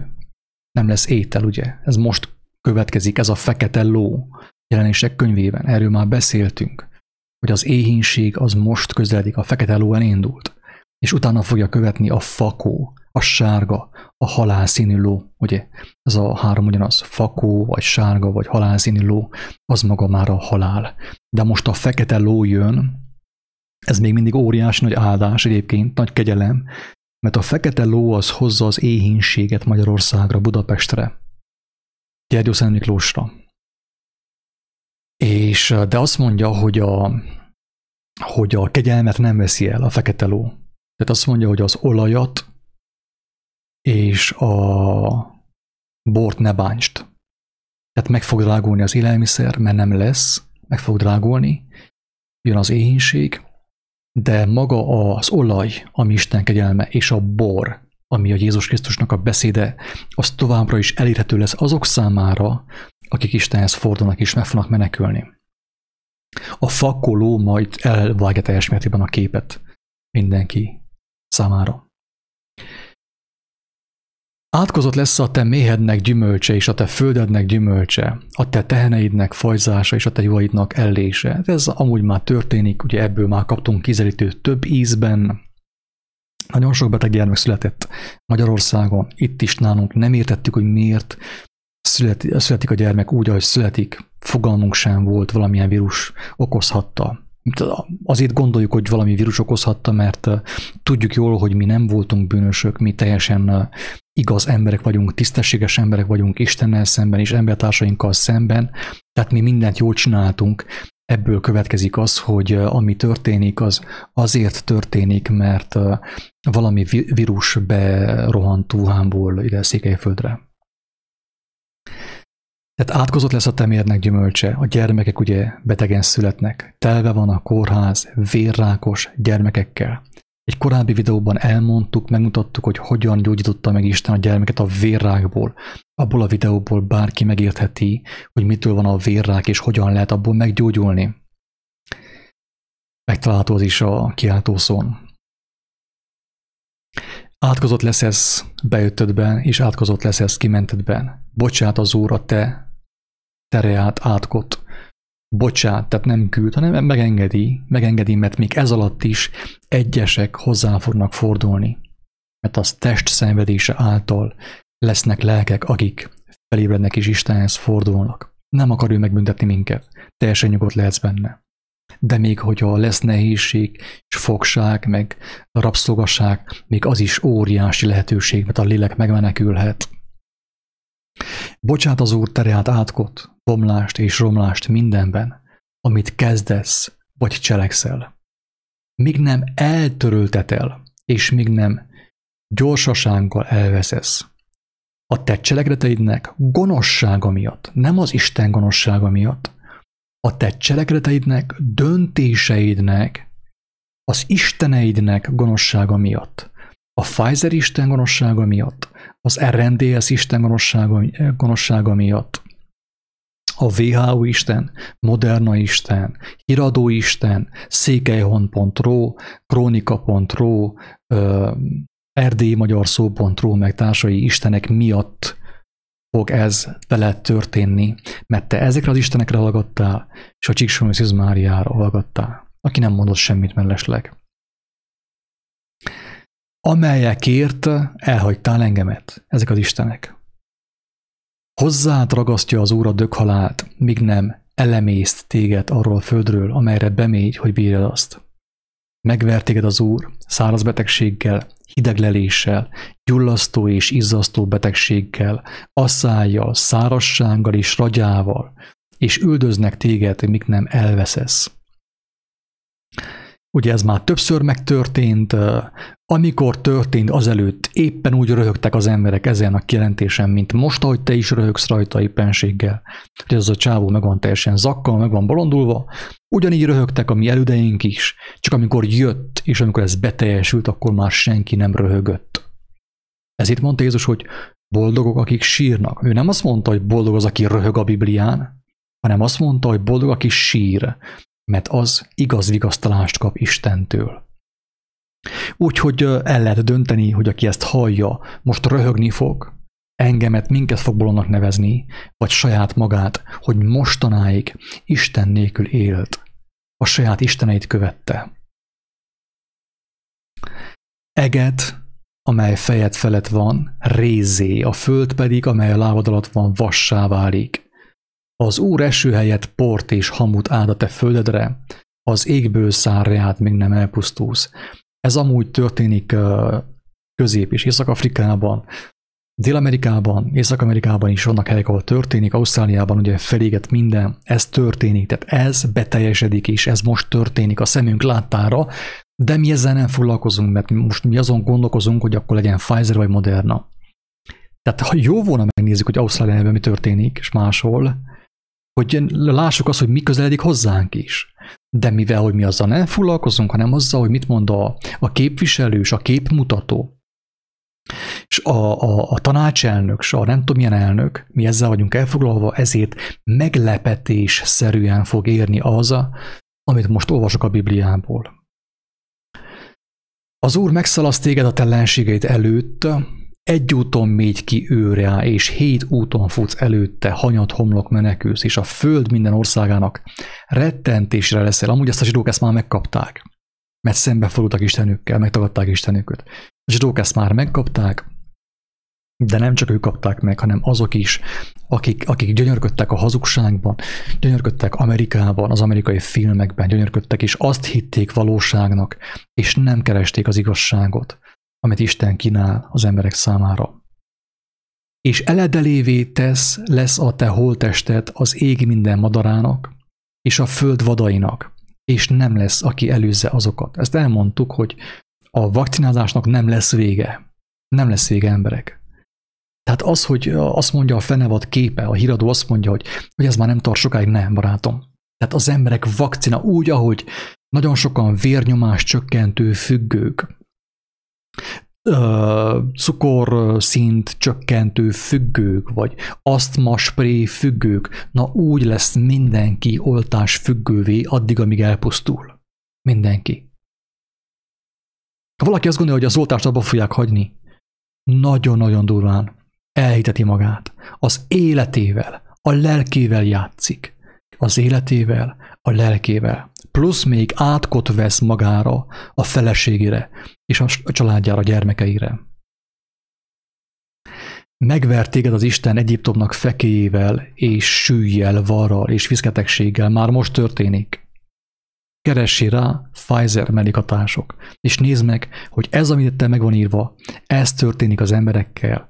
Nem mindenkivel, de sok emberrel már ez történik az oltások után. És ezt mi elmondtuk, hogy fekélyek lesznek. Fekélyek lesznek, sülly, meg var, meg minden viszketegség.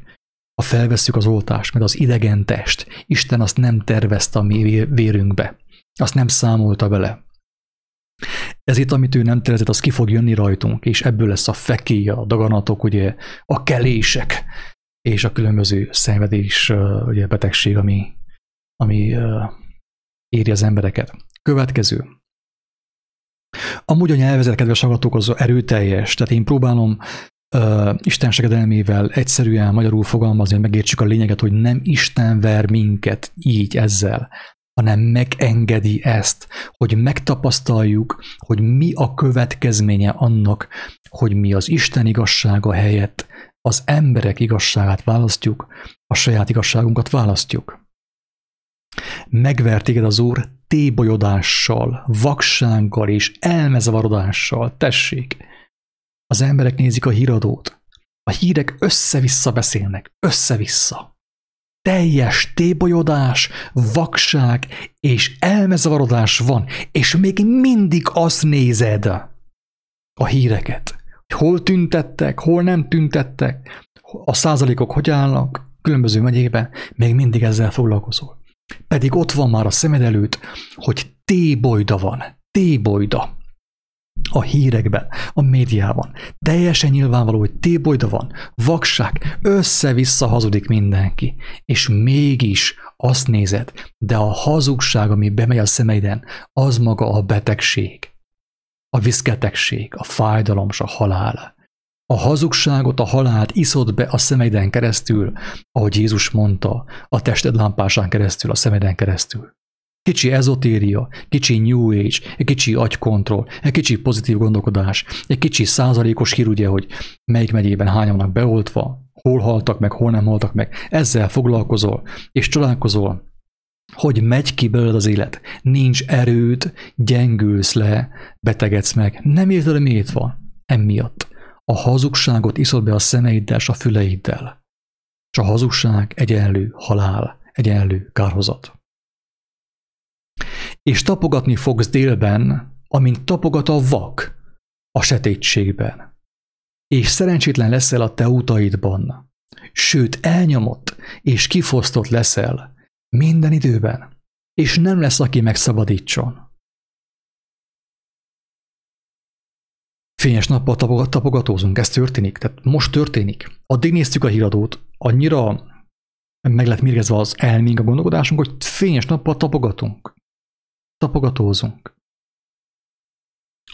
Már nem is opció, hogy Isten vagy ember, hanem az az opció, hogy az emberi hazugságok közül melyiket válasszuk. A kisebbik hazugságot, a kisebbik rosszat. Pontosan, mint polgármesteri választásokkor. A kevésbé rosszat fogjuk választani. Két rossz közül vagy kénytelen a kevésbé rosszat választani. Mert a jó, az igazán jó, az életszava az nem kellett. Az hülyeség számodra, a bolondság. Mert a Villás Béla azt mondta neked, hogy a Biblia 460 van írva, és emiatt szenvedsz. Oda mentél a Bélához, pénzt adtál, forintot és eurót adtál, egy olyan hazugságért, pénzen megvásároltad azt a hazugságot, amely óriási fájdalmakat fog hozni rád, és a te házad népére, a családodra. Feleséget jegyzesz magadnak, de más férfi hál azzal. Történik, nem történik, történik. Házat építesz, de nem lakol benne.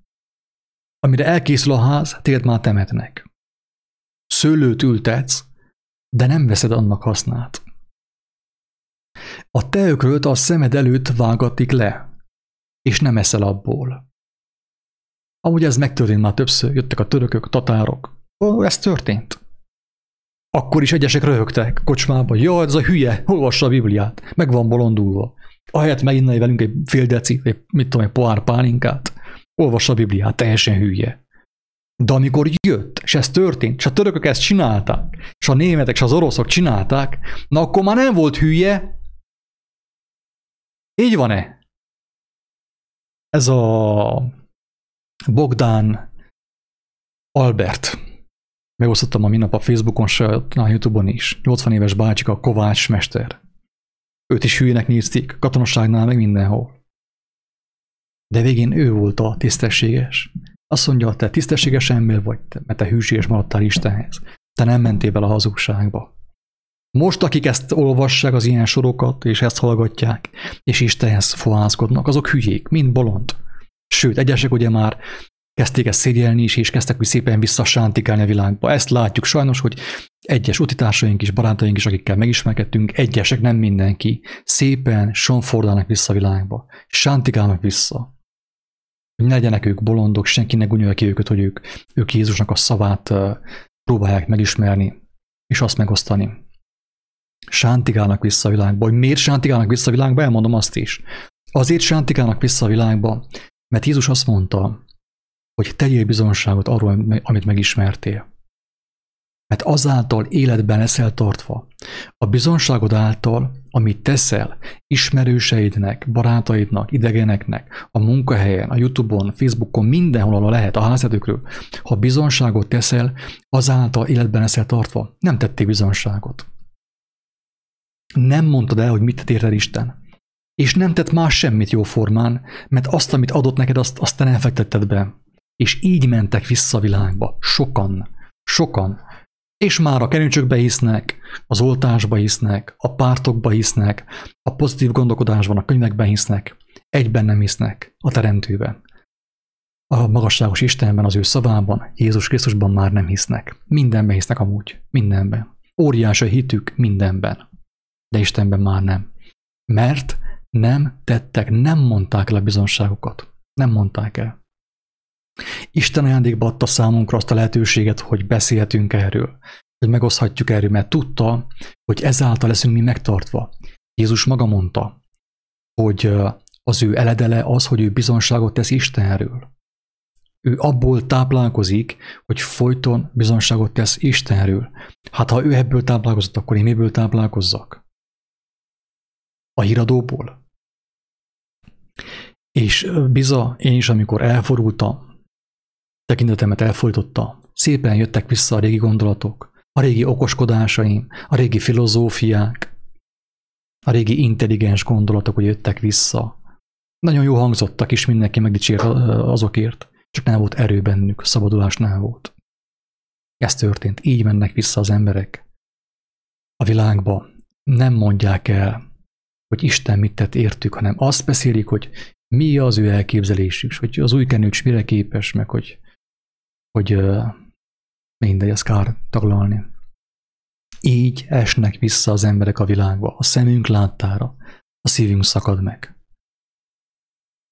Isten legyen irgalmas hozzuk, mert ugye nekünk is megengedte, botladoztunk mi is, nem voltunk mi sem mindig a toppon, meg voltunk kísértve a saját vágyaink által, a saját nyomorúságunk által, a indulataink által, a régi énünk által, hamar előkaptuk a régi énünket, én is csináltam ilyent, Isten megkönyörült rajtam, könyörüljön meg másokon is, de ezt én muszáj elmondjam, hogyha valaki ezt hallja, szembesüljön, hogyha valakinek azt érzi, hogy elment tőle a békesség, és erős kell, hogy kontrollozzon, hogy a békesség visszajöjjön, és különböző technikákat kell alkalmazzon, hogy a békesség visszamenjen hozzá, akkor jusson majd eszébe, hogy ez annak köszönhető, hogy amit ő kapott ajándékba ingyen Istentől, neki az nem kellett, azt ő nem osztotta meg embertársaival. Nem tett bizonyságot egyszerű szavakkal, akár könnyes szemekkel arról, hogy Isten milyen jó volt hozzá. Megmentette őt. Egy talentumot elásta a földbe, és visszament ugye, ahogy mondja az írás, mint ahogy a kutya a hányásához. Mi is csináltunk ilyent, tehát nem akarok senkit sem úgymond piszkálni ezzel, mi is csináltunk ilyent. Isten könyörüljön rajtad, rajtam és mindannyiunkon, hogy megtanuljuk azt, hogy mi az, hogy hűség. Hogy az a hűség értünk van, értünk adatot, mert a hűség minket fog megmenteni. Hogyha hűségesek vagyunk az igazsághoz, igazzá válunk, tisztává válunk, meglátjuk Isten országát. Hogyha sántikálunk vissza a múltba, vissza a saját elképzeléseinkhez, más embereknek a tanításaihoz, és így ezáltal elfordulunk Jézustól, az ő szavától, akkor ez fog következni ránk is. A te földednek gyümölcsét és minden fáradtságos szerzeményedet oly nép emészti fel, amelyet nem ismertél, sőt elnyomott és megnyomorított leszel minden időben. Dolgozol, de majd annak ugye a gyümölcse és annak a terméke, az adó, az megyen vissza az uniós tartozásokban. És megtébolyodol a látványtól, amelyet látni fognak a te szemeid, ugye, hogy mit dolgoztál, és minden kárba veszed, ugye. Megvert téged az Úr gonosz kelésekkel a te térdeiden és combjaidon, amelyekből ki nem gyógyítathatol, talpattól fogva a koponyádig. Ez történik az oltások következtében. Valaki azt mondja, hogy hehehe, velem ez nem történt, felvettem már 6 oltást, nem történik. Jó van, barátom, örülj annak, nem történik, de még meddig élsz vissza Istennek a jó kedvével, az ő kedvességével? Meddig élsz? Most akkor meg fogod várni, hogy mindenképpen történjen? Akkor majd fogsz röhögni, akkor majd fogsz dacolni, amikor veled is fog történni az, amit te meg van írva. Muszáj ezt megvárni?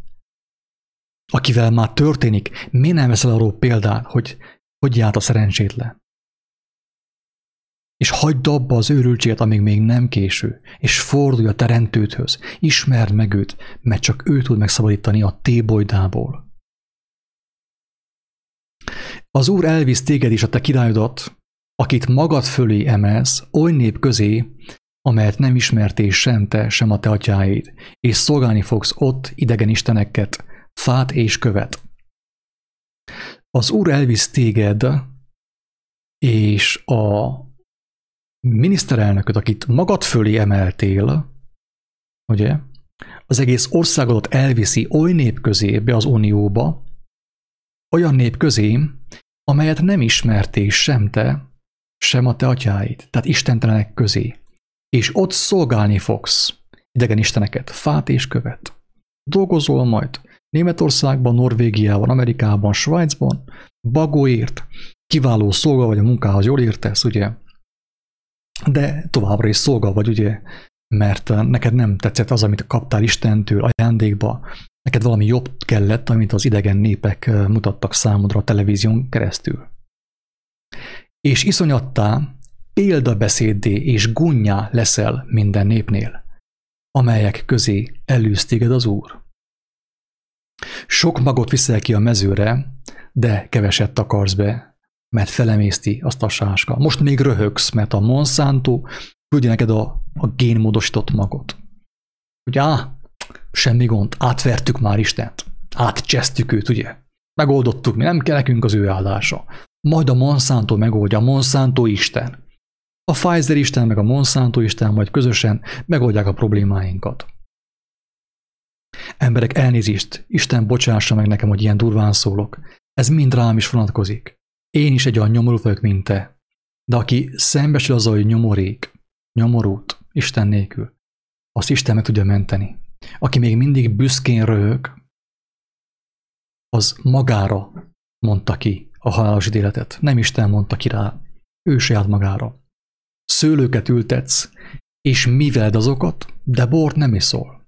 Meg sem szeret, mert elemészti azokat a féreg. Ez jön most Magyarországra. Olajfáid lesznek minden határodban, de nem kened magadat olajjal, mert olajfádnak gyümölcse lehull. Fiakat és leányokat nemzesz, de nem lesznek tiéid, mert fogságra jutnak. Gyermeket nemzel, odaadod majd sátánnak, hogy ő tanítsa őket, a rendszernek ő tanítja, de te dolgozol, hogy finanszírozd azt, hogy megteljen a fejük hazugsággal. Te mit csinálsz? Így működsz közre a gyermeknevelésben. Tehát maga a sátán tanítja a te pénzedből, és elhiteti veled, hogy a te gyermeket. Nem. Teljes mértékben az övé. Fiakat és lányokat nemzesz, de nem lesznek tiéid, mert fogságra jutnak.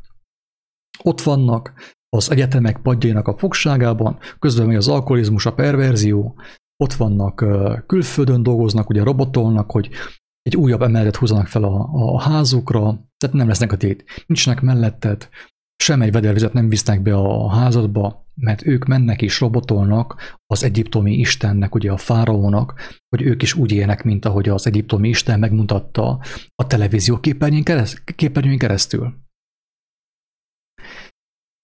Minden fádat és földednek minden gyümölcsét megemészti a sáska. A jövevény, aki közötted van, feljebb emelkedik. Feletted. Te pedig alább szállasz. Ő fog néked kölcsönt adni, és nem te kölcsönzöl néki. Ő fej lesz, te pedig fark leszel. De nem csak neki, a feleségednek, a gyermekeidnek is mindenkinek. A rendszernek, a kormányzónak, a polgármesternek, mindenkinek a farka leszel. Ezt jelenti az istentelenség, amikor valaki megtagadja Istenét, nem az ő szavát keresi, hanem az emberek szavát, a filozófiát, az okoskodást, a öntöménezést, és így tovább, és így tovább. És ez átkok mindre át szállanak, és üldöznek téged, és megteljesednek rajtad, míg len elpusztulsz. Mert nem hallgattál az Úrnak, a te teremtődnek szavára, hogy megtartottad volna az ő parancsolatait és rendeléseit, amelyeket parancsolt néked. És rajtad lesznek jelölés csodául, és a te magodon mind örökké, mert azt, ami mellett döntöttél, azt adod át a gyermekednek. Ezért mondtam azt, hogy Magyarország átkot vett magára. Az el van magyarázva korábbi videóban, hogy hogyan vett magára átkot Magyarország és a magyar nép. Azáltal, hogy az ártatlant hibáztatta, az ártatlant kezdte hibáztatni, és azon morfondírozik a bűnös, hazug felnőtt, hogy az átlan gyermeket beoltsa, mert ő a hibás a Covid terjedéséért. Ez már a pokolnak az előcsarnoka. Innét már nem sokan fognak megszabadulni. Aki ezt elhitte, hisz ebben még mindig, és még terjeszti is, az már a pokolnak az előcsarnokában van, onnét már nagyon-nagyon kevesen fognak megszabadulni. Isteni kegyelme által. Amiatt, hogy nem szolgáltad az Urat, a te Istenedet, örömmel és jó szívvel, mindennel bővölködvén, meg volt minden, megadott nekünk mindent, de nem neki adtunk hálát, és nem azért örültünk, hogy ő milyen hűséges volt hozzánk, és milyen kedves volt hozzánk, hanem azt az örömöt, ugye, azt az jólétet belefolytottuk a hazugságainkba, a saját királyságainkba, Istenekké téve önmagunkat. Ez az ezotéria, a New Age, amit behoztak Magyarországról Székelyföldre is, és megfertőztek nagyon sok embert, akik közül már sokan el vannak temetve fiatalon. És még most sem tudják a szeretteik, hogy azok az emberek, a szeretteik ugye miért hunytak el olyan korán, hisz beszélgettek a feltétel nélküli szeretetről, minden egészséges volt, és mégis fiatalon meghaltak. Emiatt, amit behoztak Székelyföldre Magyarországról, New Age, ezotéria. Szolgáld majd a te ellenségeidet, akiket reád bocsát az Úr, éhen és szomjan, mezitelen és mindennek szűkiben, és vasigát vet a te nyakadra, míg len elpusztít téged. Hoz az Úr ellened népet, messzünnen a földnek széléről. Nem különben, amint repül a sas, oly népet, amelynek nyelvét nem érted. A mandarint például nem sokan értik Magyarországon. Az ízét azt tudják, hogy mi az ugye mandarin, a gyümölcs, de a mandarin nyelvet, amit Kínában használnak, azt nem sokan értik Magyarországon. De majd amikor megtörténik ez az invázió éppenséggel, akkor majd eszünkbe jut, hogy ezt valamikor még a régek is mondták, hogy ez meg fog történni Magyarországon. Tehát most már nem tatár, meg török járás lesz, meg oroszok, hanem jönnek a kínaiak, a nyelvüket nem fogod érteni, de nekik fogsz szolgálni. Vad tekintetű népet, amely nem tiszteli a vénembert, és a gyermeknek sem kedvez. És felemészti a te barmodnak tenyészését. Amúgy ezt leírta a Vasalbert, ez már egyszer megtörtént, tehát nyugodtan lehet röhögni, mondom, tehát akinek kedve van, nyugodtan mindent bele, röhögjetek, röhögjön. Amúgy ezt Vasalbert leírta, ez megtörtént, amikor jöttek az oroszok, a tatárok, senki nem röhögött, mert pontosan ezt teljesített be, amit le van írva. És felemészti a te barmodnak tenyészését, és a te földednek gyümölcsét, még nem kipusztulsz, amely nem hágy néked a te gabonádból, borodból, olajodból, és a te teheneidnek fajzásából, juhaidnak elléséből még nem kiveszít téged. És megszáll téged minden városodban, méglen leomlanak a te magas és erős kőfalait, a te elképzeléseid. Ezek a kőfalak, a hazugságaink, a bűneink, a titkos bűneink, ugye, a saját elképzeléseink, a filozófiánk, ezek a nagy kőfalak. Megszáll minden városodban, amíg nem lelomlanak a te magas és erős kőfalaid, amelyekben bízol. Nem abban bízunk. Nem abban bízunk. A YouTube előadókban bízunk. A gurukban bízunk. Ezotéria, New Age, filozófia, Hanvas Béla, ilyen Béla, olyan Béla, mindenkiben bízunk. Kivéve egyet, az élő Istent. Őt nem is ismerjük. Nem is kívántuk megismerni. Ha neki fogtunk is, hogy neki látunk, hogy megismerjük, abba hagytuk. Gyorsan visszafutottunk a régihez. Azt mégis jobban értékelik az emberek, jobban lájkolják az emberek a régit, mint az élő Istennek a szavát, amiben élet van. A halált a halottak jobban lájkolják.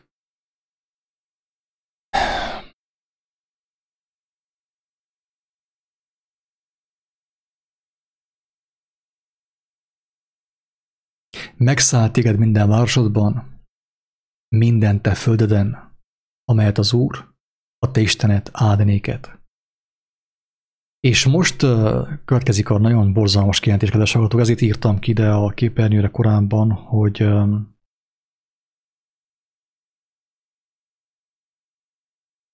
a Biblia horrorisztikus képei, jövendőlései. Tényleg horrorisztikus, én nem láttam ilyen horrorfilmet. Ami le van írva a Bibliában, az Ószövetségben, és ami már többször beteljesedett, én nem láttam olyan horrorfilmet. Tehát itt konkrétan arról van szó, hogy olyan éhínség jön az emberekre az istentelenség miatt, hogy megeszik a saját gyermekeiket. Ez le van írva a Bibliában, ebben a fejezetben. És megeszed a te méhednek gyümölcsét, a te fiadnak és leányidnak húsát, akiket áld néked az Úr, a te Istened, a megszállás és szorongattatás alatt, amellyel megszorongat téged a te ellenséged. A te ellenséged egyébként az, akit te barátnak hiszel. Az ellenség, Magyarország ellensége az, akit jelenleg Magyarország, a magyar nép barátnak hisz. Barátnak. Ezek ugye a Pfizer Isten, Moderna Isten, Iradó Isten, Amerikából, meg mindenhonnét. A orvosok a tisztánlátásét, ugye, ezek a mi ellenségeink. Most ez a megszállás történik, most nem annyira fizikailag, mint szellemileg. Brutális háború történik. Meg vagyunk szállva. Szó szerint megszállottakká váltunk. Hazugságban, istentelenségben hiszünk. És ennek lesz a következménye hatalmas éhínség. Ugye, mert az infrastruktúra, amivel Orbán Viktor és a társai kampányoltak, és a politikusok kampányoltak, az összeomlik. British Columbiában ez történt. Maga az útak, meg minden földrepedés, földindulás, leállt a forgalom, a boltok kiürültek, gazdálkodók nem voltak, az emberek éheznek, és bele sem merek gondolni, hogy mi fog történni, hogyha ez maga az infra, a lenti struktúra teljesen összeomlik. Szerinted egy olyan ember, aki testi, teljes mértékben testi, ugye, mert a testét éltünk, a testet kényeztettük, a kaja, ugye, hogy mit fogunk enni is, mi az előétes, a főétes, a desszert, a mit tudom én, a desszertbor, meg a mit tudom én mi, aki teljes életében a testét hízlalta, és azt táplálta, de a lelkét nem. Szerinted az ember majd nem fog elmenni, és nem fogja leölni a gyengébbiket, a gyengébbet, hogy táplálja az ő testét? Barátom, a kannibalizmus az nem ért véget. Az korábban is volt különböző benszülötteknél, de most a modern kannibalizmustól Isten mentsen meg, még a szemeinket is, hogy ne kelljen azt meglássuk, emberek, mert ez meg fog történni. és már nincsen távol. Nincs távol. A te közötted való finnyás és igen kedvére nevekedett férfi, figyelj meg, igen kedvére nevekedett férfi, a saját kedve szerint, a saját jó istene szerint nevekedett férfi, és irigy szemmel tekint az ő atya fiára, az ő szeretett feleségére és fiainak maradék részére, akik megmaradtak még. Irigykedve, tehát, hogy mikor lehet majd azt feláldozni és megölni és megenni. Ilyen történt a zsidók között is. Kedves hallgatók, a zsidók között is történt ilyen.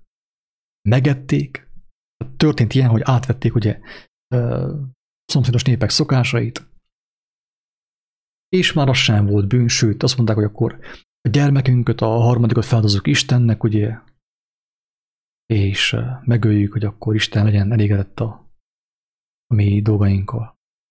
Ezt jelenti, ezt teszi a babonaság, amikor az embernek a feje hazugsággal van tele, babonánkkal, Babba Máriával, Szűzanyával, Csíksomjóival, Medjugorjéval. Tele van a háza bálványokkal, szobrokkal, szent képecskékkel, meg mindennel. Egyszer csak ugye az a nő, az a férfi, az a személy, aki hitt ezekben a dolgokban, egyszer csak valami tragédia történik vele. És senki nem érti, hogy miért. Hát pedig hitt a jó Istenben. Hitt a Szűzanyával. Igen, csak nem ismerte meg az ő teremtőit, nem volt kíváncsi. A vallásban hitt, a saját elképzelésében hitt, a jó Istenben hitt, a bálványokban hitt, de az élő Istent nem kívánta megismerni. Mert félünk Istentől, mert tudjuk, hogy ő minket szembesíteni fog. Ahhoz, hogy megtisztítson, muszáj szembesítsen. Különben nem tud megtisztítani, nem tud úgymond felemelni oda, ahol ő van. Tehát irigykedve néznek, hogy a finnyás férfiak, hogy ne kelljen adnia azok közül senkinek az ő fiainak húsából, amit eszik, mivel hogy semmi egyeben nem marad a megszállás és szorongattatás alatt, amellyel megszorongat téged, a te ellenséget minden városodban. A közötted való finnyás és kedvére nevekedett asszony, aki meg se próbálta talpát a földre bocsátani. Hát finnyás és kedvére nevekedett asszony kényes, ugye? Orvosi szülők gyermeke, úgy szokták ezt mondani Székelyföldön, orvosi szülők gyermeke. Finnyás és kedvére van nevelkedve. Sosem járt a földön, csak a perzsán, ugye?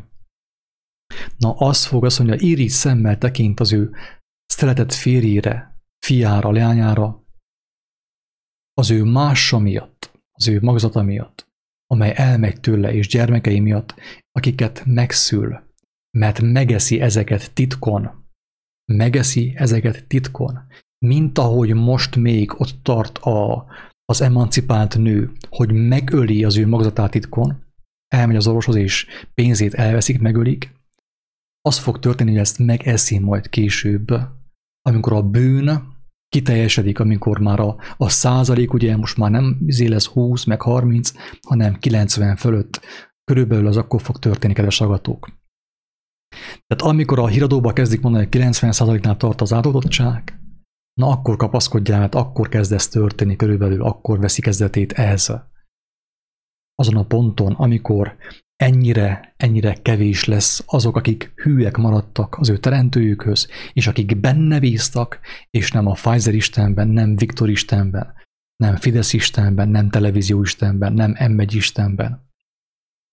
Akkor kezd ez történni, és ez az időszak a Jelenések könyve szerint kevés ideig fog tartani, kevés ideig, és Isten oltalmazni fogja akkor is végig az övéit. De azokat nem fogja tudni oltalmazni, akik balra is néznek és jobbra is. Azokat nem. Akik ráfigyelnek, azokat oltalmazni fogja. Akik azt teszik, amit ő mond, azokat oltalmazni fogja.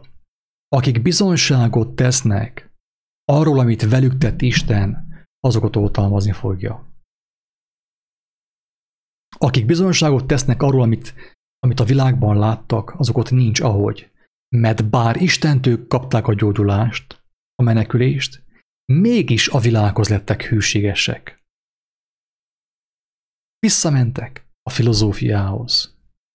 a természetgyógyászathoz, az ezotériához, a kenőcsökhöz és mindenhez. Azt reklámozták. Arról tettek bizonyságot, annak ellenére, hogy az élő Isten hatalma mentette meg őket. Ezeket már nem tudja oltalmazni, mert nem kell nekik a hűség. Undorodnak a hűségtől. Istentől nekünk csak mire van szükségünk? Egészségre, ételre, italra, szexre.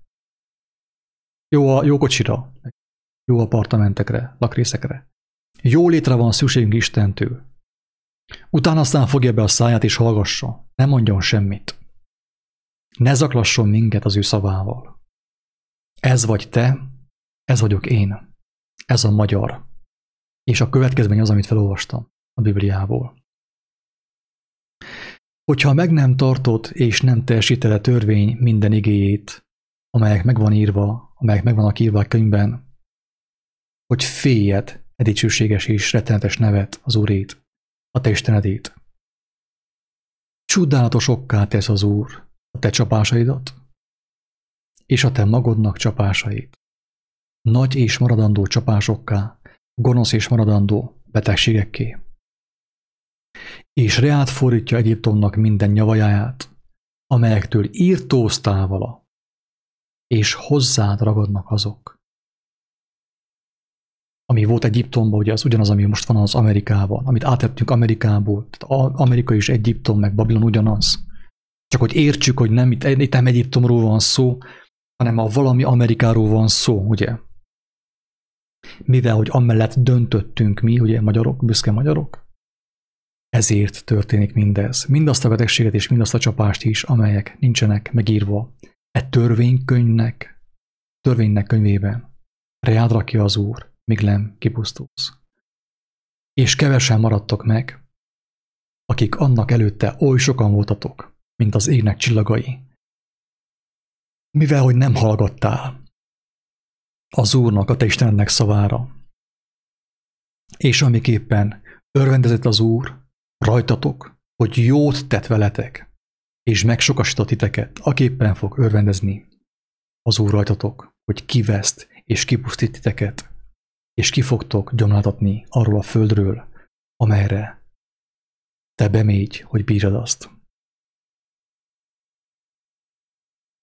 Ezt nyilván ugye lélek által fontos, hogy az ember megértse.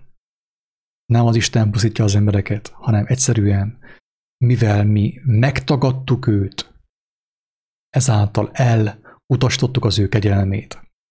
És aki azt elutasítja, azt automatikusan a halált választja. Tehát nem Isten nem kell megverjen, ő nem kell leizzadjon, hogy most akkor minket megverjen, ugye, valahogy. Nem erről van szó, kedves hallgatók. Ez fontos lélek által érteni, mert másképp nem érti meg az ember.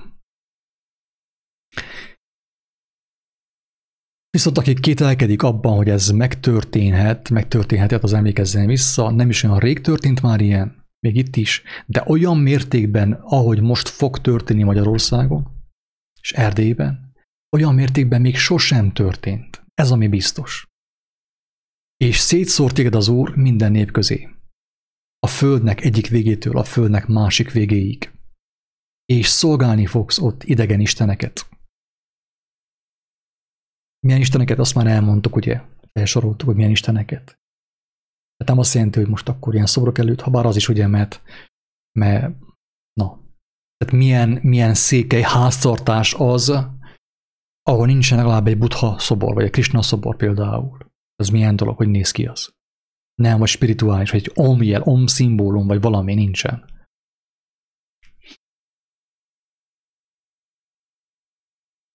Akiket sem te nem ismertél, sem a te atyáid, fát és követ, élettelen dolgokat fogsz szolgálni, hazugságot fogsz szolgálni, és annak következtében történik mindez veled, velünk, és a mi utódainkkal.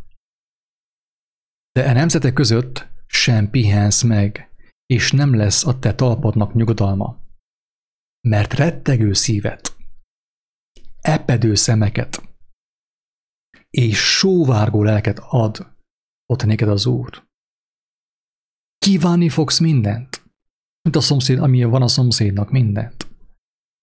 És félni is fogsz, hogy vajon hogy lesz. Lesz-e munkahely, oltás, vagy oltás nélkül? Lesz-e ez, lesz-e az?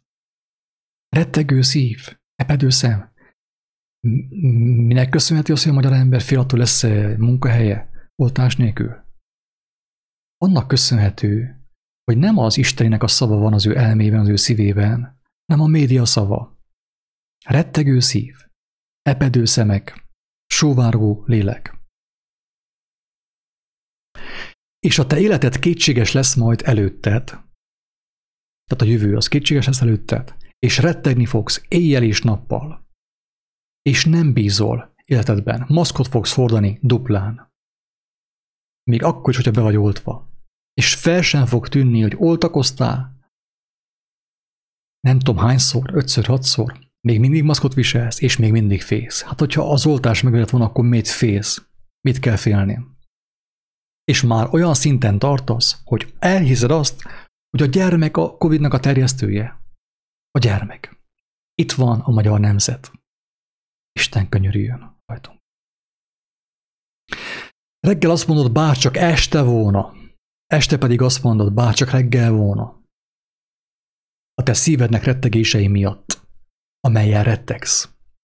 És a te szemeidnek látása miatt, amelyet látsz. Miért? Mit látsz? Híradót. Facebook, YouTube, hírek, álhírek. És rettegsz, és rettegsz, és rettegsz. Csak zárójelben mondom el, mi is rettegtünk, és találkoztunk sok rettegővel, akik útközben megismerték Istennek a szerelmét, az ő kedves esztendeit, az ő szavát, és már nem rettegnek. Sem attól, hogy lesz-e munkahely, sem attól, hogy lesz-e pénz, sem attól lesz-e kaja, és mégis van bőségesen minden. De nem azért, mert féltek, nem azért, mert bíztak. Abban bíznak, akit ismernek, nem akit nem ismernek. Amíg a faszobrokat csokogatja az ember, szuzonja képeket, meg buddha képeket, ő abban bízik, akit nem ismer. És ezért éri őt kellemetlen meglepetés. Akik megismerték Krisztusnak a szavát, azok abban bíznak, akit ismernek.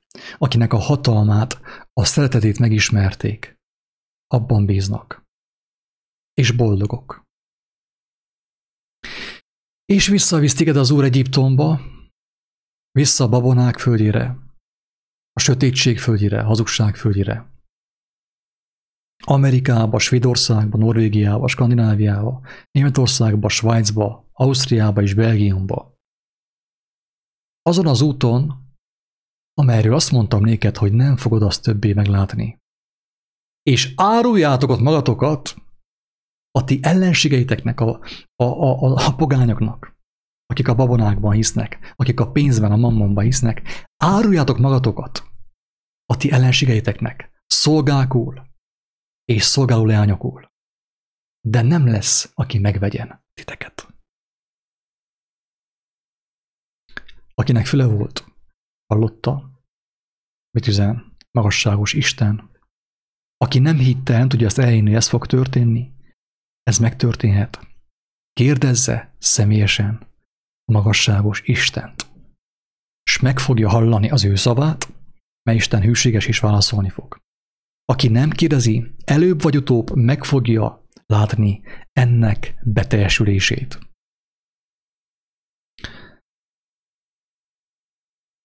Még egy fogalmat szeretnék tisztázni, ugye most már 2 óra után. Nagyon fontos fogalmat szeretnék tisztázni, hogy minden inkább megértse az, aki hallgatja ezt a közvetítést, ezt a felvételt. Isten félelem. Csúnya szó, nem tetszik ez nekünk. Nem tetszik. Mit jelent a félelem, kedves hallgató? Hogy megértsük a lényeget. Mert ugye a Bibliában az így van leírva, kicsit ugye ellenszenvet is váltott ki az emberből az a fogalom, Isten félelem. Hogyha valaki fél valakitől, most nézzük meg például a legnépszerűbb félelem, ami van a világban, azt úgy hívják körülbelül, hogy halálfélelem, de inkább mondjuk azt, hogy Covid félelem. Vírusfélelem. Nézd meg magadat, ha bár magadat nem fogod tudni megnézni, mert nem engedi az ego, hogy megnézed magadat. Nézd meg inkább akkor a szeretteidet, a rokonokat, a szomszédokat, akik félnek a vírustól, a járványtól. Mit csinálnak ezek az emberek? Arra figyelnek, amitől félnek. Vagy pro, vagy kontra, teljesen mindegy. A legtöbb ember a mai világban ezen a dátumon, 2021. november 24-én legtöbb ember a vírusra figyel.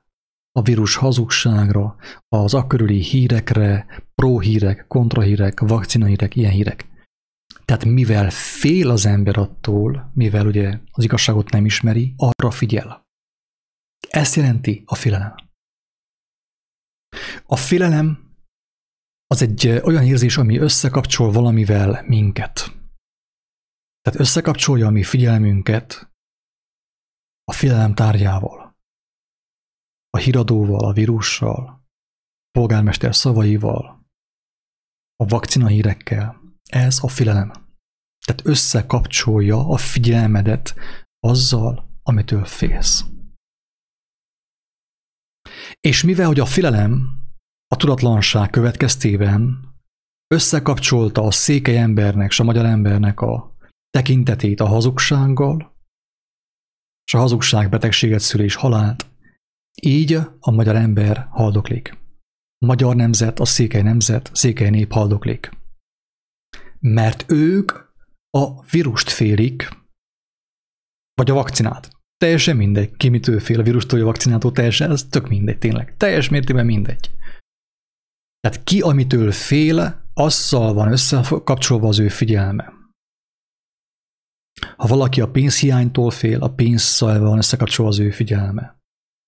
Valaki a főnökétől fél, a főnökével van összekapcsolva az ő figyelme. Valaki az asszonytól fél, a feleségétől fél, folyton azt nézi, hogy asszony meglássa őt. A figyelmet folyton azzal, hogy az életed, a lelked azzal van összekapcsolva, amitől félsz. Ez a félelem. Ezért van így fogalmazva a Bibliában, hogy Isten félelem. Hogy aki ismeri Istent, vagyis aki az igazságot keresi és szereti azt, az ő figyelme Istennel van összekapcsolva. Ezt jelenti Isten félelem. Ezt jelenti. Ami valójában Isten tisztelet. Szerelem. Hogy szeretem a teremtőmet. Szeretem, tényleg imádom őt. Minden nap adja nekem a híreket, a bátorítást, a vigasztalást. Tehát idézőjelben mondom, hogy félem Istent. Idézőjelben mondom.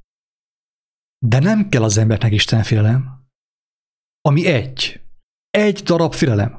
Még hogyha valós félelem volna, akkor is csak egy volna. A székely ember, és a magyar, ehelyett úgy dönt, hogy ő fél 1000 más dologtól.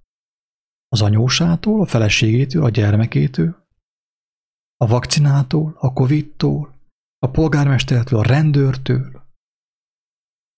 Mindentől fél. Érted már, hogy lettél csapdába csalva? Pökhendi voltál? Jó, én nem félem Istent. Nem érdekel engemet. Nem félek senkitől. Egyszer azon kaptad magad, hogy félsz mindentől. Félsz a Covid-tól, a rendőrtől, a kórháztól, a betegségtől. Nem fogadtál el egy félelmet, ami az életre visz, hanem inkább elfogadtál 1000 félelmet ahelyett, ami a halálba visz, a pokolba. Így jártál te, magyar és székely. Én is így jártam, bevallom őszintén. Amióta a figyelmemet a teremtő Istenre fordítottam, irányítottam, az ő kijelentésére, az ő szavára, Jézus Krisztusnak a tanítására. Idézőjelben, ugye, arra figyelek, idézőjelben mondom, félem Istent. Félem Istent. Ráfordítom a figyelmemet az ő szavára, az ő kijelentésére, de az ő szava élet. Az ő szava örök élet. A Covid szava, a vakcina szava halál. A fogjunk össze szava halál. A híradó szava halál. Kit félsz te, kedves barátom? Hány félelmed van? Egy félelmed van, ami életre visz, ami valójában tisztelet és szerelem, vagy pedig az egy félelem helyett van neked 1000 félelmed. Covid-tól, járványtól, kórháztól, lélegeztetőgéptől, vakcinától, és mindentől félsz, mindentől rettegsz. Van egy félelem, idézőjelben mondom, amivel le lehetne győzni, le tudnád győzni az összes többi félelmedet. Egy félelem. De ez valójában igazi szívből jövő tisztelet, szerelem és hűség. Mert csak az fogja meglátni az életet, az Édent, a mennyek országát, amiről Jézus beszélt, aki mindvégig kitart, aki idézőjelben Istent féli, és nem a híradót féli, nem a polgármestert féli, és nem a miniszterelnöknek a kijelentését féli, hanem csak Isten, csak ráfigyelsz. Mert ő elvisz téged lépésről lépésre a tökéletes életre, az örök életre. Úgyhogy megint döntés elé érkeztél. Hogyan döntesz? Balra mész vagy jobbra? Az már a te dolgod. Én azt kívánom, hogy az élő Isten könyörüljön rajtunk, és könyörül is, ha ráfigyelsz. Úgy döntesz, hogy őt fogod félni, mostantól csak ráfigyelsz, és nem arra, amit a hírek, az alternatív hírek mondanak. A fenevad képén keresztül, telefonképernyőjén keresztül, televízióképernyőjén keresztül, pletykákon keresztül. Aki megértette, nyugodtan mutassa meg ismerőseinek. Töltsétek le a felvételt, a hangfelvételt, a videót. Töltsétek vissza, ahol akarjátok. Terjedjen, amíg még nem késő, hogy aki még meghallhatja, az hallja meg, meneküljön meg, és éljen. Éljen. Mert ezért teremtette az embert Isten, hogy éljen. Örüljön az életnek, és ne féljen semmitől az ég adta világon. Csak ráfigyeljen, és éljen. És örömmel áldja őt. Ingyen kaptátok, ingyen adjátok. Isten áldjon, sziasztok!